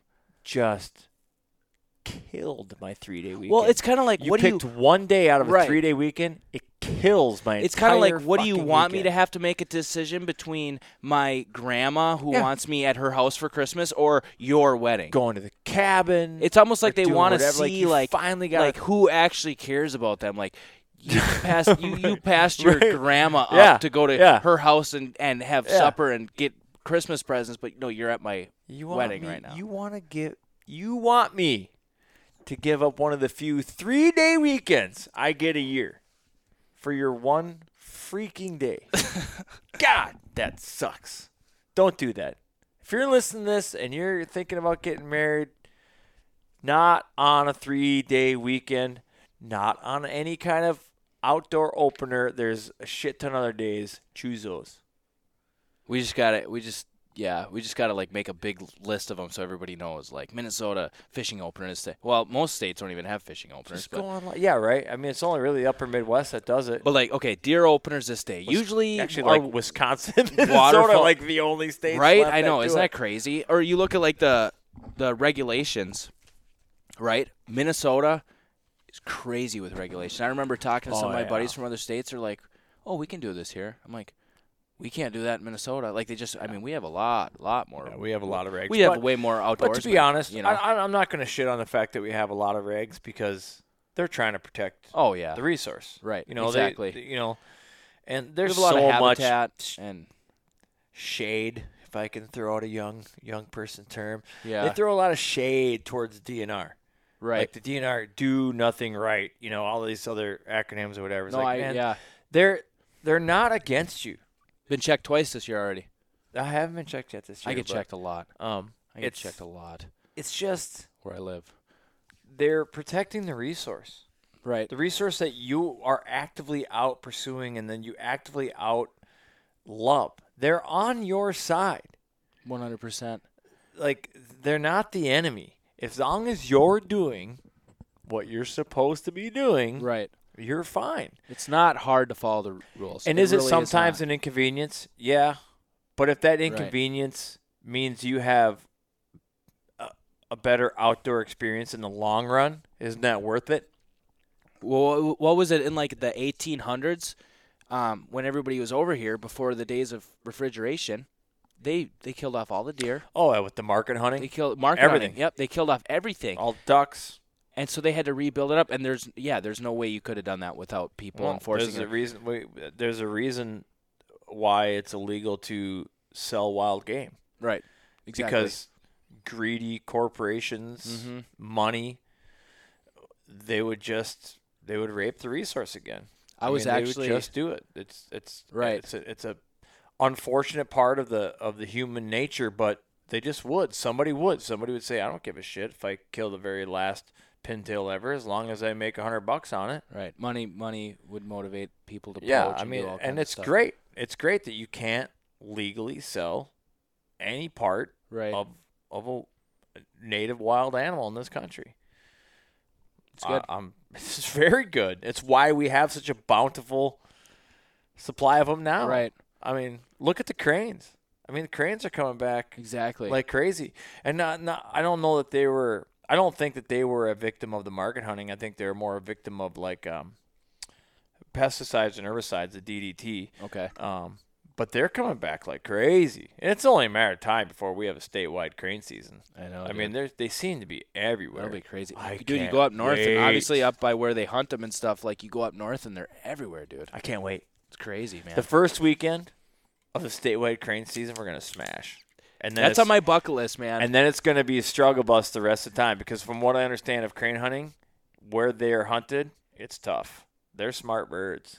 Have you seen crane wreckers and stuff? Have you seen that stuff? Yeah. Dude, in high school, man, we in science class, me and a buddy, we had to like take a YouTube video and like give some kind of science explanation of it. And there's a part in crane wreckers when there's a crane still standing up, it was on the ground, it couldn't fly. The guy runs up to it with his shotgun, holds his shotgun by the stock, and decapitates it with its barrel. Just swings it like a bat. Yeah, so we use that.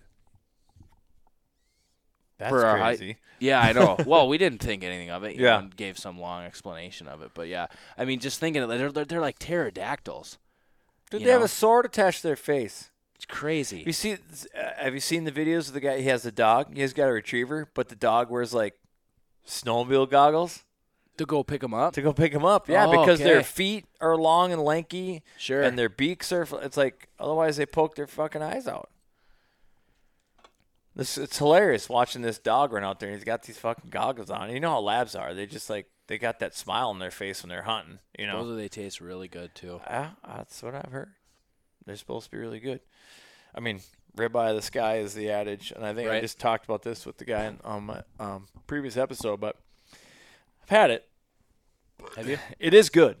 It's really good. It's better than Canada Goose for sure. Does it taste like waterfowl, or does it taste totally different? It still has a wild game. Does it? It's got that wild game taste to it, and I mean that in the best way possible. I love wild game. I don't. Beef is boring to me. Right. Oh yeah. I'll choose wild game over domestic anytime, except for ducks. I mean domestic ducks. Man, do they taste good?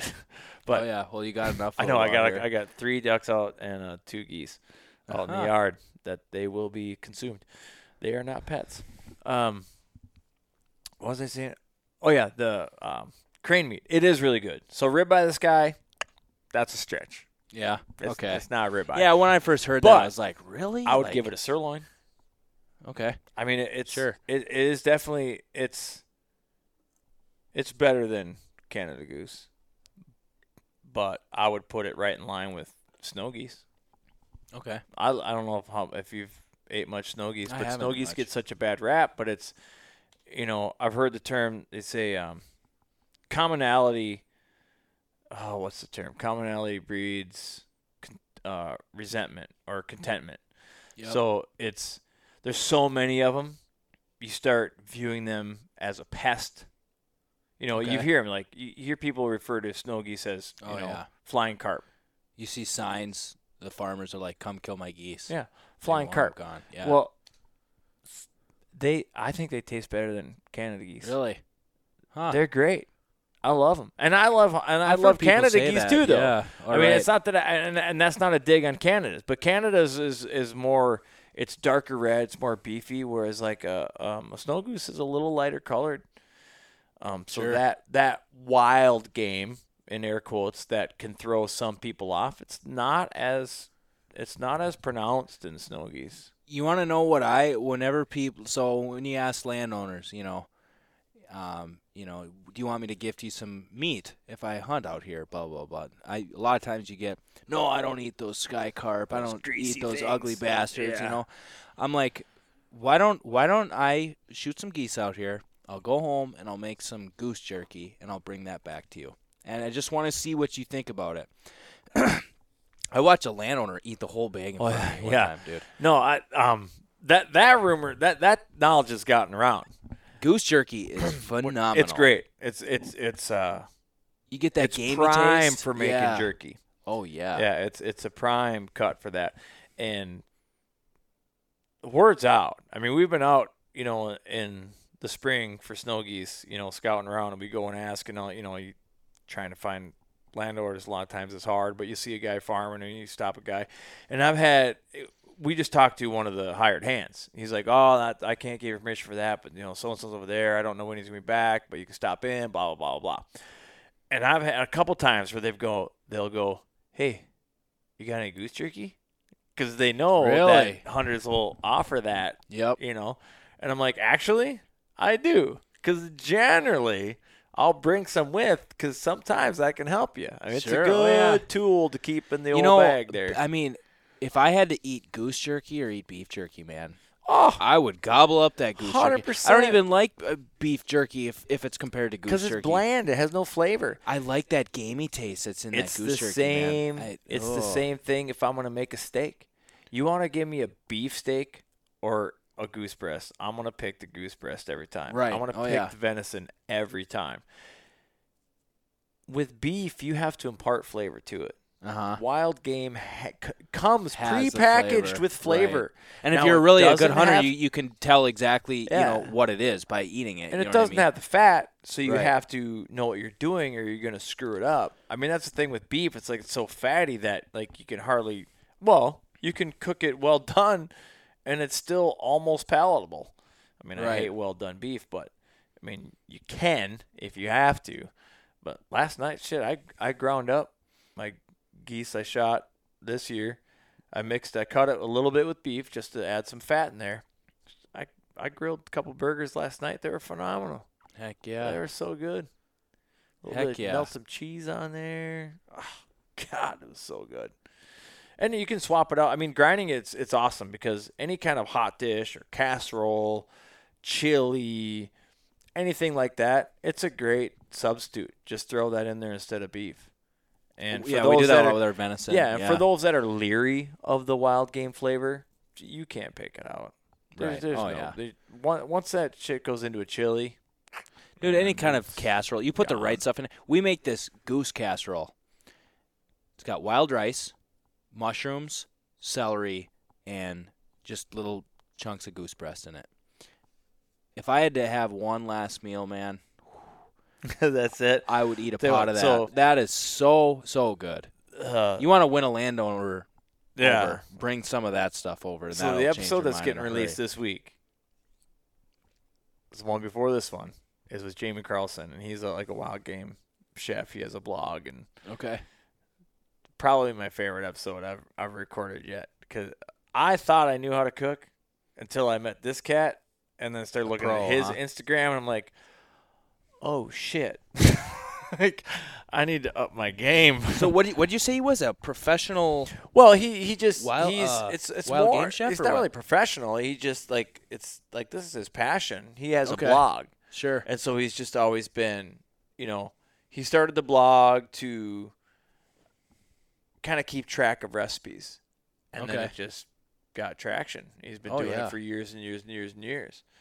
But he gave me a jar of this chutney, which chutney, I didn't even know what it was till I met him. But chutney is like a jam, but it's like a spicy jam. It's not sweet. Okay. There's a little bit of sweet aspect. So he gave me a wild plum chutney. So when I grilled these goose burgers last night, I melted some cheese on them. I brought them in, and I let it rest a little bit. You always got to let it rest. That's like the Yep. one of the tips I can give anybody out there that's cooking any kind of meat, whether it's beef or wild game or whatever.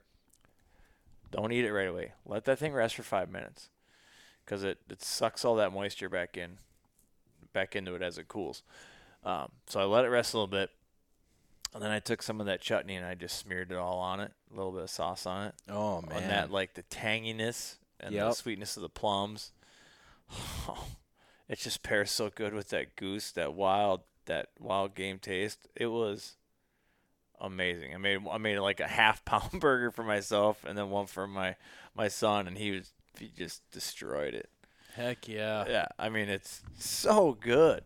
And there was just on like Minnesota Waterfowlers today on the Facebook page, there was just a big thing. What's your favorite recipe for geese? And to the credit, a lot of people had good ones. Yep. You know, but there's always a handful of those guys. Minnesota Waterfowlers. Throw it in a pot with a belt. Put your favorite seasonings in there.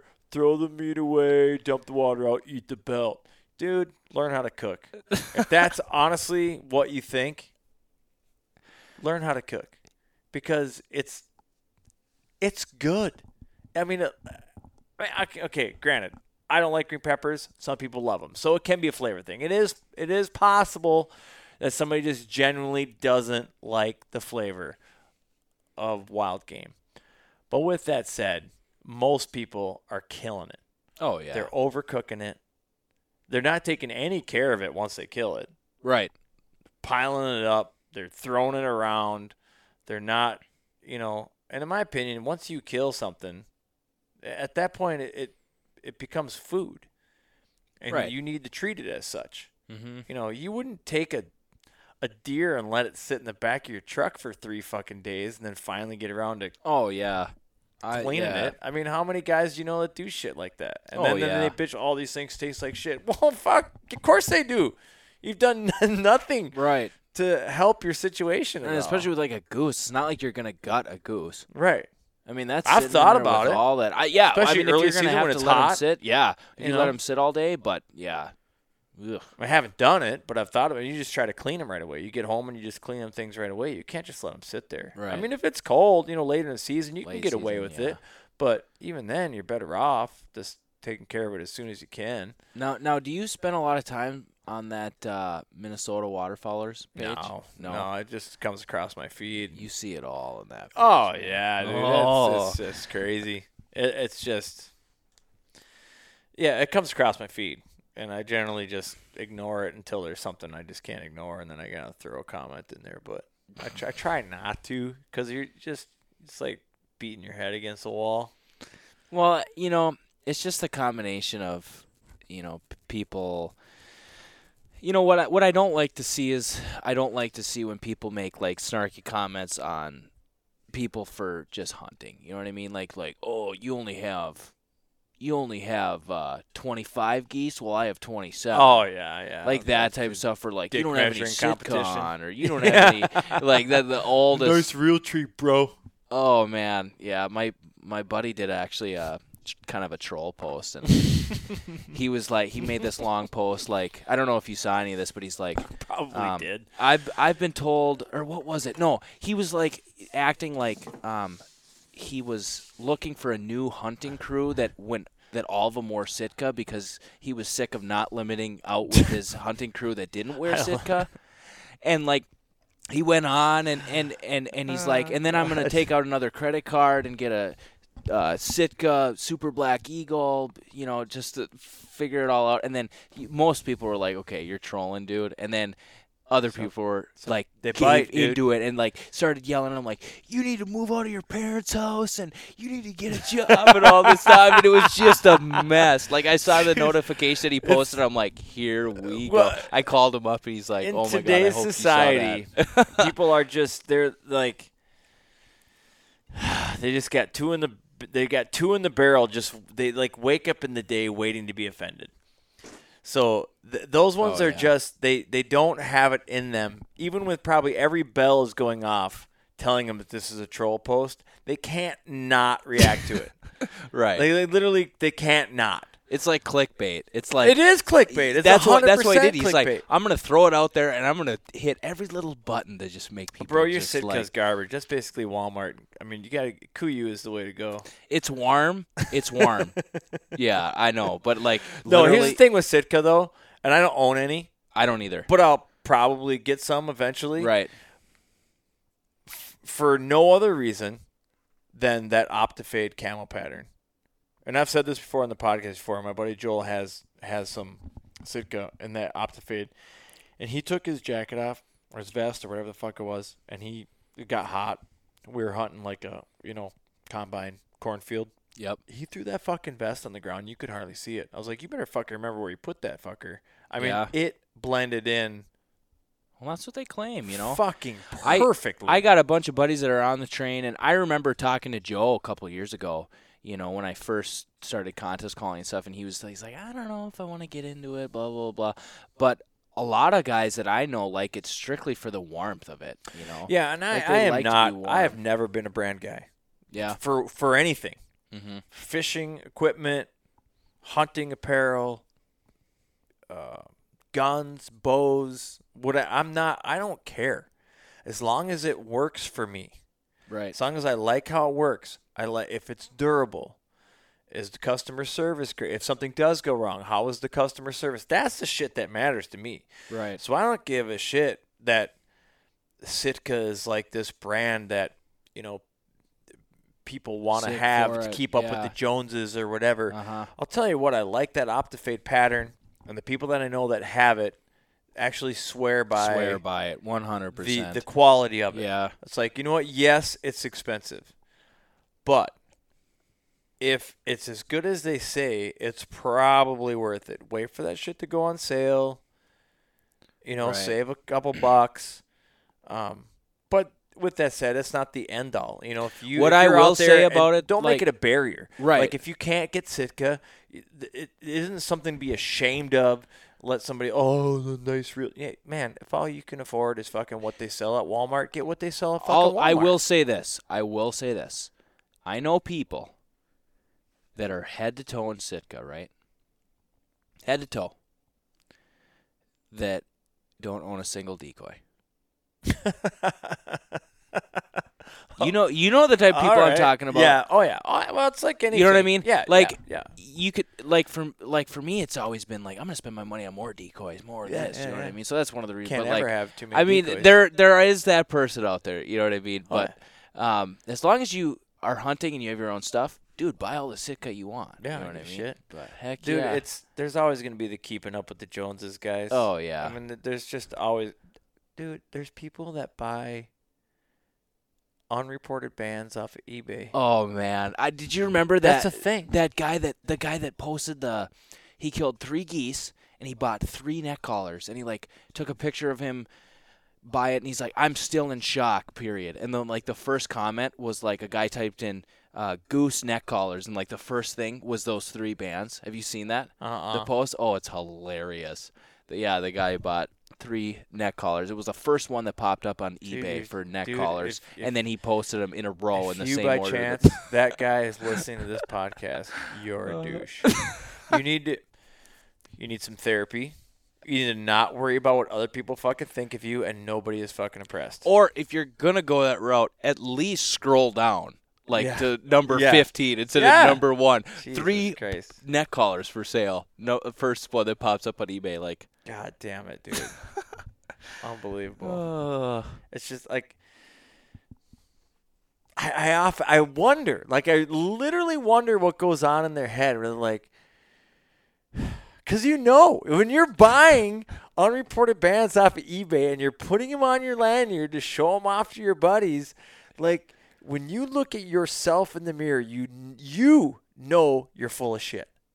oh yeah, you'd have to. I mean, But And for what? But you know what? Then it just goes back to, like you said, keeping up with the Joneses. God, it's just crazy to me. Like, It's I want to just- brag about having, you know what I mean? I guess Yeah. it's off-brand Coach purses. It's the not- fake Oakleys fake Oakleys coming from China. Yeah, that knockoff was a big Nikes. deal. Whatever they. I mean, it's just. Or what the Yeezys? Have you heard of it? Like yeah, the fake Yeezys, Yeezys. Yeah. It's just the whole thing. is just odd to me because that's just never been my scene. So I have a hard time trying to understand it. Right. You know, because I'm like, I just don't get it. Does it work for you? Then get it. I mean, to not completely change subjects, but when I went to get a decent bow, like I was rocking a fucking 1980, who God knows what piece of shit bow for a long ass time. It was heavy, it was loud, it was slow. I killed deer with it, so it's Right. really hard for me to, justify spending a shit ton of money on a new bow. But the problem was I hated it. So when it come time to like practice, I'd see it sitting in the corner and be like, I should probably practice. Ugh, fuck that thing. Like Yeah. I just so Sure. it kept me from being more proficient with it. Okay. But I made up my mind that I'm not going to buy a new bow until I can afford to get the bow I really want, regardless of what it costs. And when I went into the archery shops, I pulled everything back. Went to multiple shops, pulled every make, model, brand they had. I told, like, don't tell me the price. I don't even want to know the brand name. Just hand me a bow, and I'm going to pull it back and see which one fits me, see which one I like the best. Of course, I picked one of, like, the most expensive motherfuckers out there. I mean, goes without saying. Like, if you went and test drove stuff blindfolded, you're probably going to walk out of there with, like, a fucking Porsche or Lamborghini or something because it's going to be awesome. Yeah. But, and then I didn't buy anything for a couple of years. And then when I finally had the money, I was like, I'm buying one this year. And I went back. I pulled them all again. Shit changes. I change. Bow models change. Yep. Might not be the same thing. And I ended up going with the Matthews. And honestly, I got a bunch of buddies that shoot Hoyt. And I thought I would shoot a Hoyt because they say nothing but good things about it. Sure. And it came down to a Hoyt.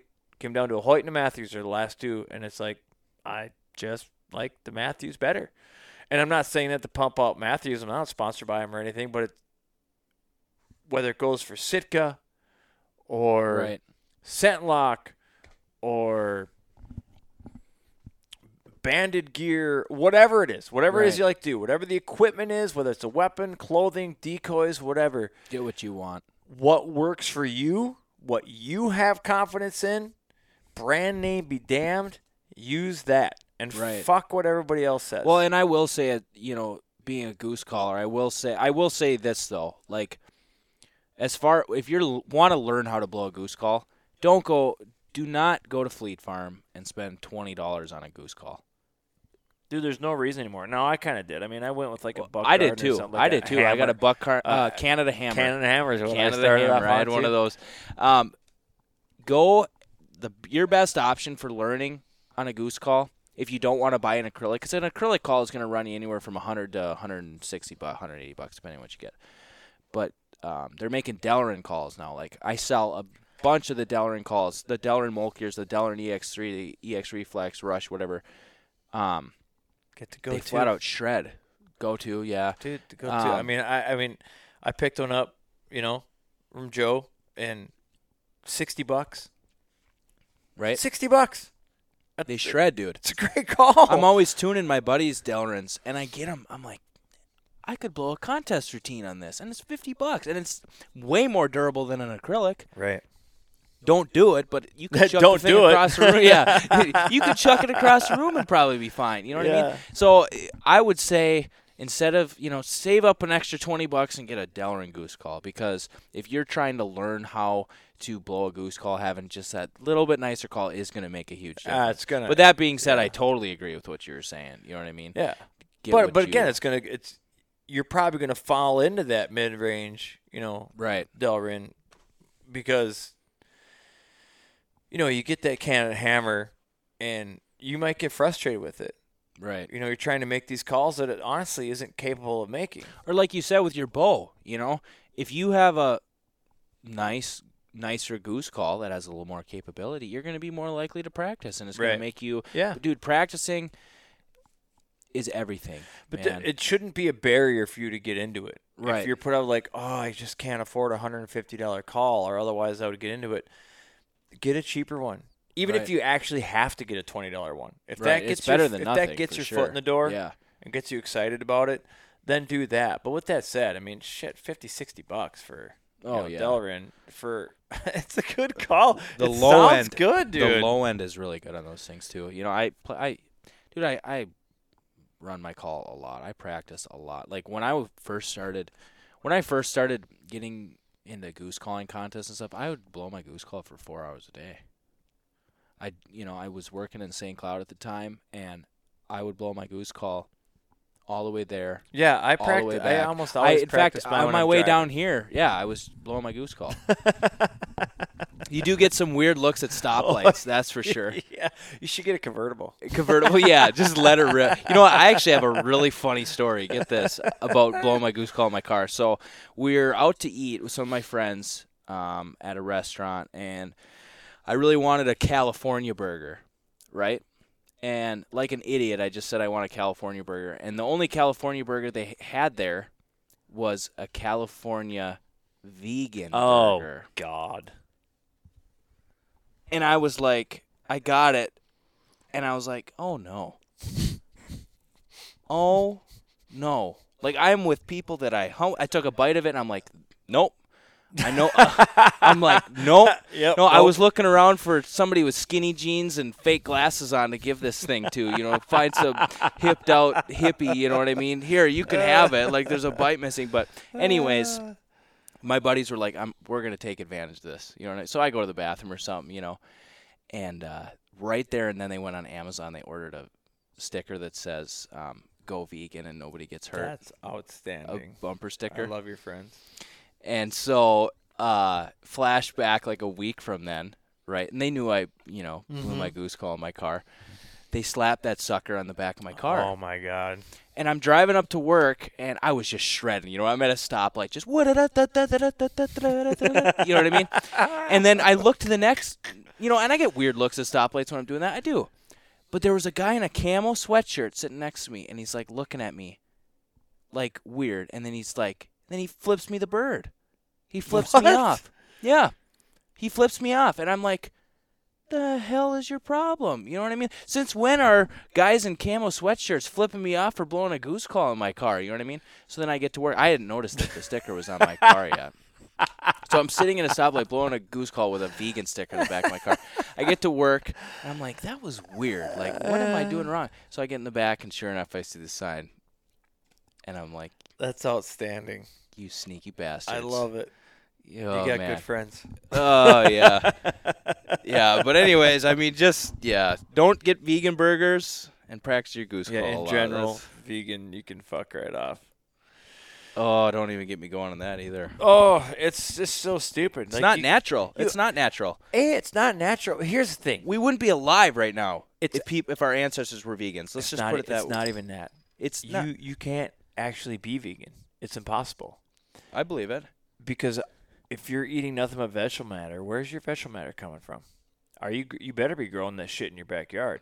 Because you buy any of that from that fucking store, you killed all sorts of fucking animals. Oh, yeah. Oh, yeah. You think that combine goes rolling through that soybean field to make your tofu? You know how much shit's getting killed and that thing's going through? Oh, yeah. Bugs. Goes without saying how many grasshoppers, spiders, and everything else that's life that's in there. Right. But, a lot of times vegans conveniently be like, well, no, that doesn't really count. No, you have vegan hair products. Yeah. Okay, so and how all about this furry shit. things? You want to go with furry things? You know how many fucking mice get chewed up by that combine? Oh, and yeah. run over? There's a reason hawks and vultures follow those combines around. Right. Like, they're chopping up everything. Everything they're chopping up. Oh, Not to vegans. mention just the habitat loss Right. that happens when you have a monocrop like corn or soybeans or whatever the fuck it is. So don't come talking to me It's almost on your high horse. It's almost like a identity crisis. Like, I'm not I'm gonna be a vegan. It's virtue I'm signaling. A vegan. It's a virtue Like, signal. That's all it is. And I'm just like, dude, if our ancestors were vegan, we would be dead right now. If there's a vegan, there's no such thing as a secret vegan. Like if they're a vegan, they're telling loud you- and proud They're about telling you they're a vegan. They Like, can't I'm a wait vegan. to tell you that they're a vegan. Or It's like you know what? it's It's like almost like CrossFit. they want you to get offended. Like they go to like their, family dinner and like, you know what? I'm sorry, but Oh, I'm vegan. Jesus. I'm Do a you have any vegan. gluten-free? Do you have any? Yeah, I'm a vegan. Like, I'm sorry, I don't judge you guys. Why do they all talk It's like so that? open, but They do though. They I'm a sound like that. vegan. That was a soft. Everything isn't a question. I don't judge Oh you. God. But Yes, you do. yes, Don't you lie do. to me. Yes, you do. It's virtue signaling at its worst. It's just that's all it is. That's all it is. And honestly, because I'm like an extreme libertarian. Like whatever floats your boat. If that's if that's important to you, then by all means do it. I don't care. Just don't try to alter my lifestyle. Right. That's when I have a problem. Sure. I don't care if you want to be a furry, vegan, transgender, transracial, alien, half-breed foxkin. If that's what you're into, It's free if that country. makes you happy, I am on your side. Then go do that. Right. Don't come at me for how I live then. Well, see, and the funny thing about it is like, did you see that video of when all those vegans showed up to like a slaughter shop and tied themselves to the slaughter machine? I don't know a whole lot about it, but did you see that? And then like they turned it on, and then they started screaming like, "Shut it off! They're gonna kill him!" And they're like screaming and stuff. And I'm just thinking, I literally commented this. I'm like, "Welcome to the real world. Yeah. You do dumb shit. Bad shit is gonna happen." Stupid games win stupid prizes. Yeah. You tie yourself to a machine that's designed to kill people, probably not the best idea. probably not And then good. they turn it on, and then you start screaming like like, the guys- "How dare The you tree turn it huggers on?" that chain themselves to a tree when the logging equipment comes in. It's Yeah. like, might not end up very good for you. It's That's just not a good life choice, bro. I just And we have yeah. trees. The trees are fucking everywhere. Dude, there's enough of them down here. I was driving down if you here. I think was we have like, a shortage "Holy of trees, smokes." just take a quick trip into Canada. Oh yeah. Good God. Oh yeah. It's just like it's an entire continent covered in trees. Right. And they grow back. It's not like it's not a renewable resource. So, Right. I mean, I get like on the West Coast, you get like those redwoods that are literally, some of them are honestly thousands of years old. Yep. That's kind of a big deal. I mean, like it's one thing you have a fast growing popple, in 5 years it reaches maturity where you can cut it down. That's, but when a certain type of tree takes 1,000 years to get that big, you might want to protect those a little Right. bit, but that's, I get it. I get it. But Have you ever had an animal rights activist come out in the field when you're hunting? no. You've Been there, had done that? Yep. Well, that's why we have phones now. She had the audacity. Okay, you know what? Actually, she didn't come out to the field. We had just finished up hunting. We had the trailer in the field approach. We had to walk everything out. She had the audacity to drive by once, slow down, yell at us, go up the road, turn around, drive back again, like flip us off, like, "Aren't you guys having fun killing all those innocent animals?" How do you know they're innocent? Look at that one over there. It's shifty as fuck. You don't know what that guy. If you watch geese, Why they don't ain't you innocent. study what where do you think I buy a duck stamp? I buy my license. Where do you think that money goes? Where's They your don't- money that- going? They don't understand. They just do not understand. You look at Africa. Africa is a perfect Africa's example of fucked. that. Hunting keeps the African animal population alive. As much as in North America we hate the term like can hunts or high fence hunting. Yep. If it wasn't for high fence hunting in Africa, Their animals you would be wouldn't gone. have fucking lions. You wouldn't have any of 'em. anything. The poachers would get It's them. literally the only thing.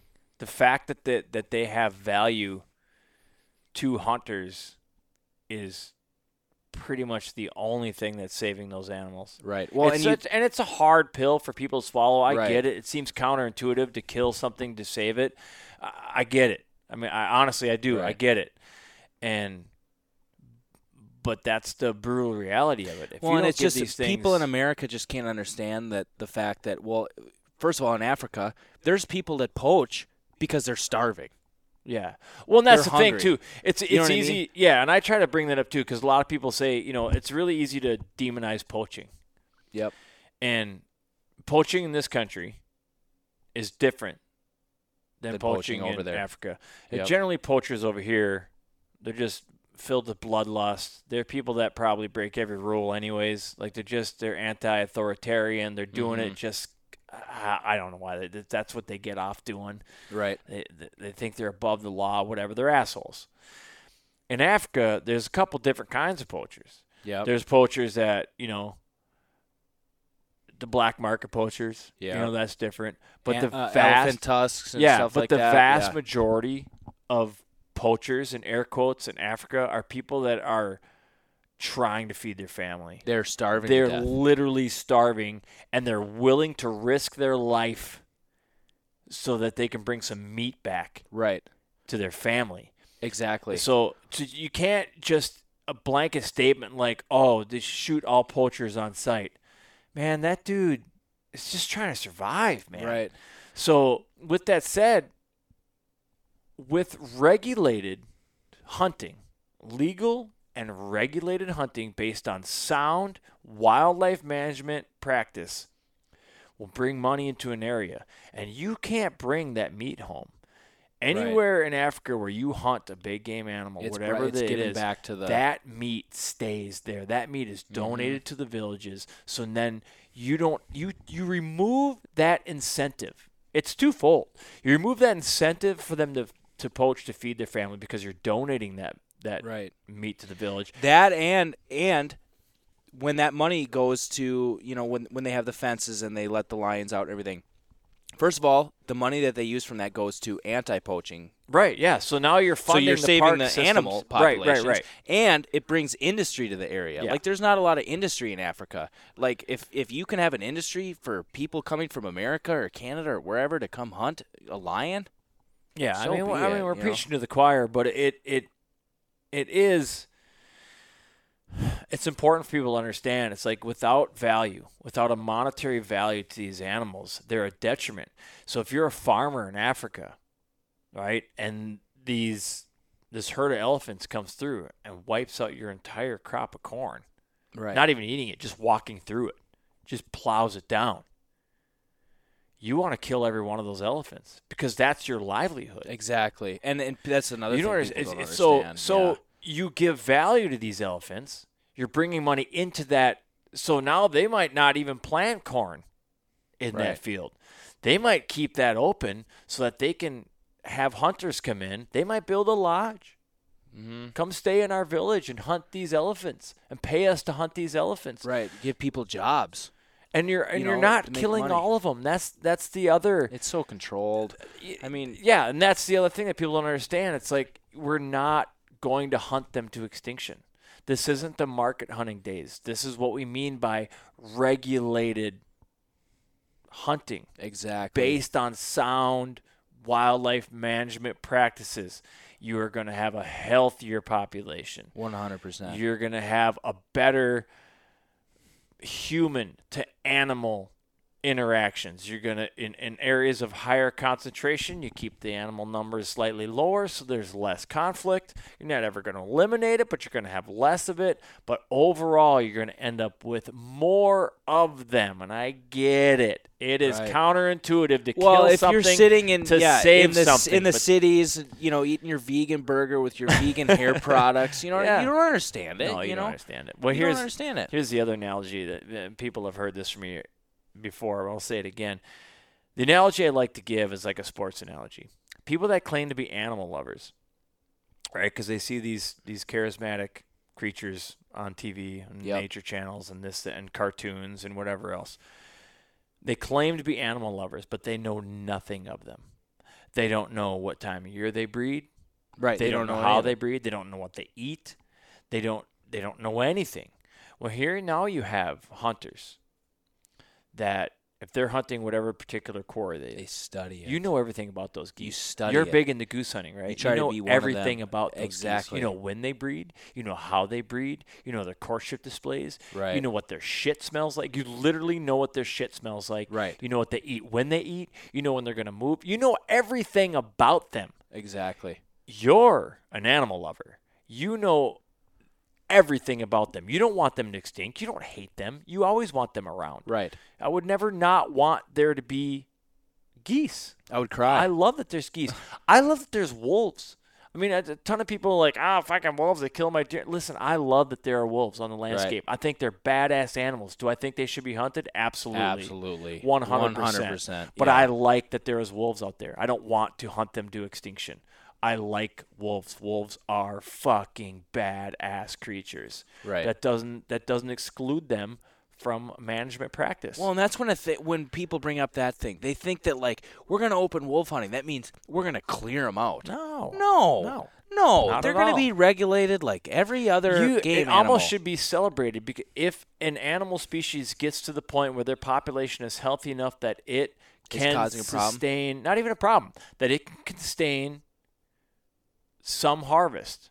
Yep. However limited. Maybe it's only 5 tags. Yep. But the fact that the population is enough for there to be any hunting means the population is doing good. You should be celebrating that. Right. That's a good thing. So going back to the analogy, I used the sports analogy. So someone saying that they love animals but they know nothing about them is like me saying I am the biggest football fan in the world because I think Aaron Rodgers is cute.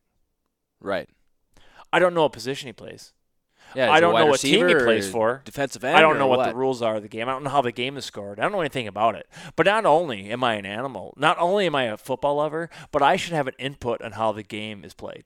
That's a really good analogy. I should be able to say what the rules are because Aaron Rodgers is cute. Right. I love Aaron Rodgers. No, you don't. You're based on nothing but emotion, aesthetics. You ask them, so emotional. they say Aaron Rodgers is cute. Well, is he a good quarterback? They don't know. It doesn't matter. They don't know. Doesn't matter. Doesn't matter. It's based purely on how they look. It's but this a wolf, idea, a wolf this charismatic is cute. idea. A wolf is good looking, but what do they do? Bears. I mean, what do People they get pissed off about bears all the time. We have teddy bears. My kid goes to sleep with a bear. Right, but how many animals does a bear eat? All of them. I mean, how does a bear stay alive? They're the number one predator of deer and elk. I mean, they literally will take them as they're being born out of the mother deer, out of the mother elk. They will pull a being born calf right out and eat it while it's still alive. I heard stories bleeding. They know the scent when a elk is pregnant. Yeah, and they'll follow that sucker. They'll wait till they drop. They'll follow that sucker for the whole time that they're pregnant just to eat those baby elk out of the womb. I'm not demonizing it. That's nature. Yep. That's just – nature is fucking brutal. You want to get on hunters – and again, I know we're singing to the choir here, preaching to the choir here, but you want to get on hunters for being cruel, being this, that, and the other thing. It's like, listen, you shoot that goose – and in a perfect world, it's dead like that. Maybe you break a wing and you have to go finish it off. No more than, 5 minutes passes before that thing is dead? Right.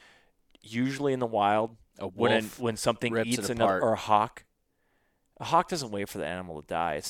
It pins it down and starts eating right away. It starts plucking feathers and starts eating right away as that thing is still alive. It's pulling flesh out of it. And that's the thing that people need to understand. And again, I'm not demonizing it. That's just how nature works. The nature world is unforgiving. Oh, it's brutal as fuck. There are no rules. No. There's no rules. Morality. There's survival. There's no morality. No morality. Or ethics. No in survival. Nature. Well, it's all survival. It's all survival. Yeah, exactly. And people, have you followed the Instagram page? Nature is Metal. Yes. Holy the best smoke. pages of all time. It's crazy, isn't it? Yeah, but I get your eyes. I get irritated, not by the site, but because so much of their stuff it's all blurred out and it's like unsensitive material. You got to uncover it. Do you want to see this censored? So here we are in today's society.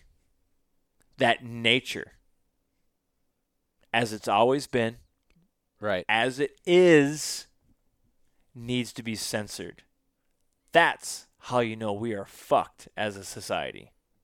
Right. That we can't even look at nature without being triggered. Can't accept the fact that you have predators and you have prey. I mean, how do you think these wolves are living You're out so in Minnesota from in how real life January? works. You know, they eat, and I mean, yeah, I totally agree. It's sad. It's sad. It's Kids go to their parents. Look at this, mommy. Oh, how'd you find that? Like, we're gonna report that so it gets censored. And people take in injured animals like, oh, it's so sad. And it's like, is it though? I mean, it just is. I mean, we had to get back to where it's like you understand how the real world works. Listen, it doesn't matter if you're a vegan, if you drive an electric car, if you have a negative carbon footprint, you've never killed anything in your life, you somehow grow your food in a lab. I mean, whatever. I mean, come up with a perfect scenario where you have no impact on the earth whatsoever. yep, At some point in time, this rock that we live on will get hit by an extraterrestrial rock, a comet, something, and it's going to hit the reset button of this planet. right. And nobody is going to remember that you lived carbon neutral. Right. No, I always think about that. I'm like, The what, universe doesn't give a shit. what happened if we got rid of Walmart and Aldi? Like, what happens if that was just gone? Like, how would these people live? Are you still going to be a vegan well, here, in January? Right. Like, yeah. No, it's like two. It's two different thoughts. Like the one is like we're temporary here and it doesn't matter. But the other one is like you said. I often like jokingly but half serious. Like I wait for the apocalypse. It's like if we had a zombie apocalypse, all the shit we worry about that people get pissed off about, it's gone overnight. Gun control. Ain't nobody gonna be talking to you Nobody about cares taking about your that. guns and be like, we need to get like 50 of them. they'll- Zombies are coming all in. of a sudden they'll call up all these people that have been so like pro Second Amendment. Yeah. Like, hey, Yeah. can you come over? There's Yeah. people trying to raid exactly. my fridge. Your phone's gonna Yeah. blow up. Everybody that knows that you have guns will be like, hey man, you got any of those spare guns? You got any more of them guns? Scratching, doing the Dave Chappelle crack, dude. Not only that, but like the bitching about whatever it is, gender equality, trans rights, whatever. What all this, gender pronouns, you're not using the right gender, all this shit, it's gone in one night. Gone. Because all you are going to be concerned about is surviving. Right. And when you have to survive and you have to find food and you have to just live, you're not worried about what somebody thinks of you. You're not worried about What of the 26 genders you identify as? yeah. None of that shit matters. You have Might to be good eat. for us personally. Yeah, dude. I was, Bring it on. Yeah, I always I call got it- guns. I so got they- hunting yeah, right. land. I know where to find I food. call it. They have like and I'm. This isn't the same thing, but I always explain it because it can get lost in translation. But so like Hitler, he had ethnic cleansing, so he was like an asshole and he was trying to kill he was like committing genocide. Yep. What we need is ethic cleansing Right. in this country. Ethic, not ethnic, but ethics. Ethic. We need people that are lost, that have gone down this rabbit hole of just feeling good about themselves, need to get back to what really fucking matters. Being Right. nice to one another, being respectful of other people's beliefs, of their livelihoods, and being connected to where your food comes from, how the real world works. Right. You don't energy isn't free. There's a trade-off. For every action, there's an equal and opposite reaction. And you might think because you're vegan, you're living this great karma-free life, but you're not. You're just not. Listen, how many lives are lost? Again, you're going down to insects, to mice, to fawns, to rabbits, to birds, whatever you kill by combining these massive Right. crop fields. How many individual lives are lost versus the guy that goes out and shoots one elk that fills his freezer for an entire fucking year? Right. No kidding. Who's the asshole here? Who killed more life? Right. Exactly. The vegan by far, and cowardly killed it because he is paying somebody to take those lives for him, Right. and he is buying it in the store. Well, and another thing too is that, and I'm sure this isn't universal code, but normally in nature, I've studied this a little bit, and Scott Trinan has taught me a little bit of this. But when you look at animals, now a goose is a prey animal, and why do you know that? Because it has eyes on each side of its head, so it can see when it's feeding on the ground, eating grain or grass, whatever. It can see on both the sides. Right. Now a coyote or a wolf has eyes on the front of his face. It's a predator.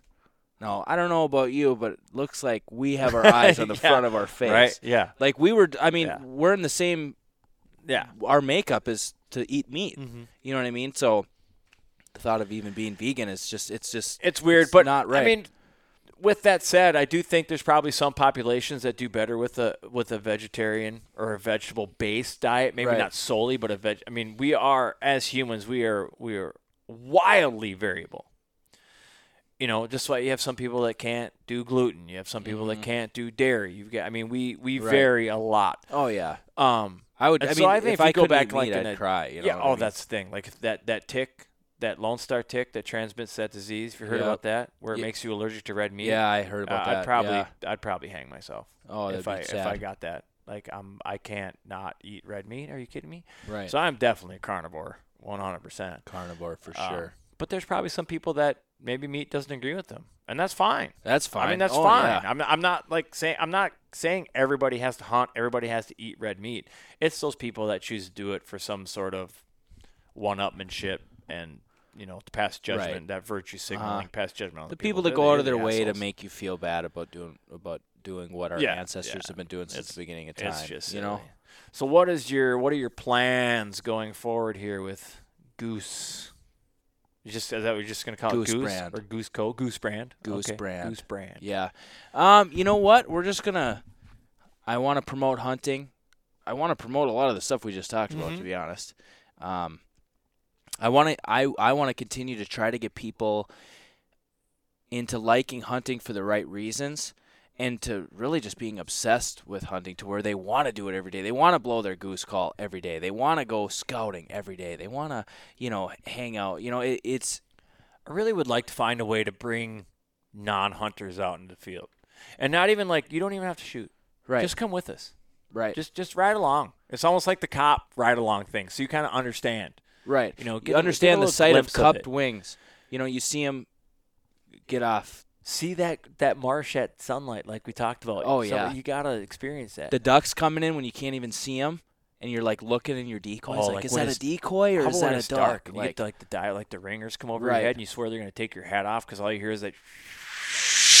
You're like, holy shit! They were Right. right fucking there. You can't hear anything. Yeah. Or you hear the. Yeah. It gets you so excited. And you're like, oh shit, guys, get down. Yep. Do you guide at all? Hunts? Yeah. Well, I'm a guide hand, I'd say. Okay. So I guess through my buddies and stuff with contest calling and stuff, I would say sometimes I'm an actual guide hand. When I'm helping clients and setting decoys and everything, and then there's times that your buddies are outfitters and you go hunt with your buddies. Yeah. Oh, You yeah. know what I That mean? happens. So Yeah. it's the same thing, Yeah. But yeah, I've been a guide hand for some people Well, and it's different in- stuff like that. It's in full scale outdoors plan in the future to become a known brand, a known guide outfitter, if you will. Sure. Once that happens, let's have to give you a call.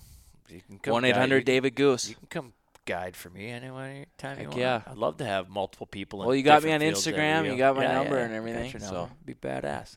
So give everybody where they can find you. Well, on Instagram, my personal Instagram is David Goose and then the number 8. That's not with an E. Not with an E. There's no- Goos. Yeah, there's no E on no Goose. E. Goose without the E. So David Goos and then the number 8. And then my company is going to be just Goose Brand. Goose brand. All Yep. one word. When do you want to launch that? What's coming here soon? It's coming here soon. Don't drag your feet. Trust bro. me. Why do you think I asked when you were gonna post this? Don't drag your feet, bro. We're gonna do it. I'll do whatever I can to promote you. That's kind of one of the main reasons I designed this podcast. I got your address now. I'll send you some stuff. You know what's weird? I wanted to bring this up because it's hilarious. I remember Joe mentioned you, and I was like, what? His real name's Goose? So I'd forgotten all about that, but my daughter ran into you somewhere. Yeah, she came out. Somehow she knew one of my good buddies, Mike, or maybe her friend knew Mike or something, but she was out at the Clearwater Sandbar party. Yeah. And then we just got talking. She's like, oh, my dad's really into that, and he runs a podcast. I'm like, podcast? I'm like, what's his name? And then she said, I'm like, oh, like literally my buddy Joe Heinz was on there, and he mentioned my name, and your dad was like, oh, is his last name really Goose? So that she texted me. She's like, do you know David Goose? I'm like, I don't think so. And she's like, well, he said he was like, you mentioned it on the podcast. I'm like, oh wait, yeah, I remember that. She's like, what the heck? I'm out in the middle of nowhere, and these people know my dad. Like, this is so weird. Heck yeah. She used to always get mad at me anyways because, like, when she was in high school, she'd bring her friends over, and she's like, I swear my friends only want to hang out here because they think you're cool. Right? I'm like, I don't know what to tell you, but sorry. That can't be a bad thing. No, come on. I think it's hilarious because she's like, what the heck? She was like, that's so weird. I'm in the middle of nowhere, and randomly somebody knows my dad. There is no middle of nowhere if there's geese, man. Well, that too. Everybody's chasing the goose. Selfishly, hopefully, this podcast takes off enough where she can't go anywhere without somebody knowing me. Heck yeah, dude. Hey, I'll come yap on about goose hunting. No, so when you officially launch this thing, absolutely, get a hold of me. We'll have you on again so we can tell people and we should hunt together. We should figure out a time we'll get together. I'll holler at you if I got a hot field and right on. Holler back. Or it would be fun to get like me, Nick, Jay, you, Joe, get the whole crew together and just smash them, man. That'd be absurd. I've hunted with Joe. I've hunted with all those guys. I haven't hunted with Joe. Times. I partied with Joe, which is who hasn't partied with Joe? In and of itself. Come to a calling contest. I need to. You want to party with goose callers that drink a lot? Go to a goose calling contest. Dude, my first contest, I remember we were at the bar, and there were people just, I'm not going to name any names, but just hitting it hard. And my buddy Lucas Adamski, he's been a great mentor to me and everything. He's like, David, welcome to the hunting industry. Welcome to the club, pal. Welcome to the club, pal. That's outstanding. All right, Dave, let's shut this thing down, and really appreciate you coming on and doing this. Thanks for having me on, man. It's been a pleasure. It's been awesome. All right, later.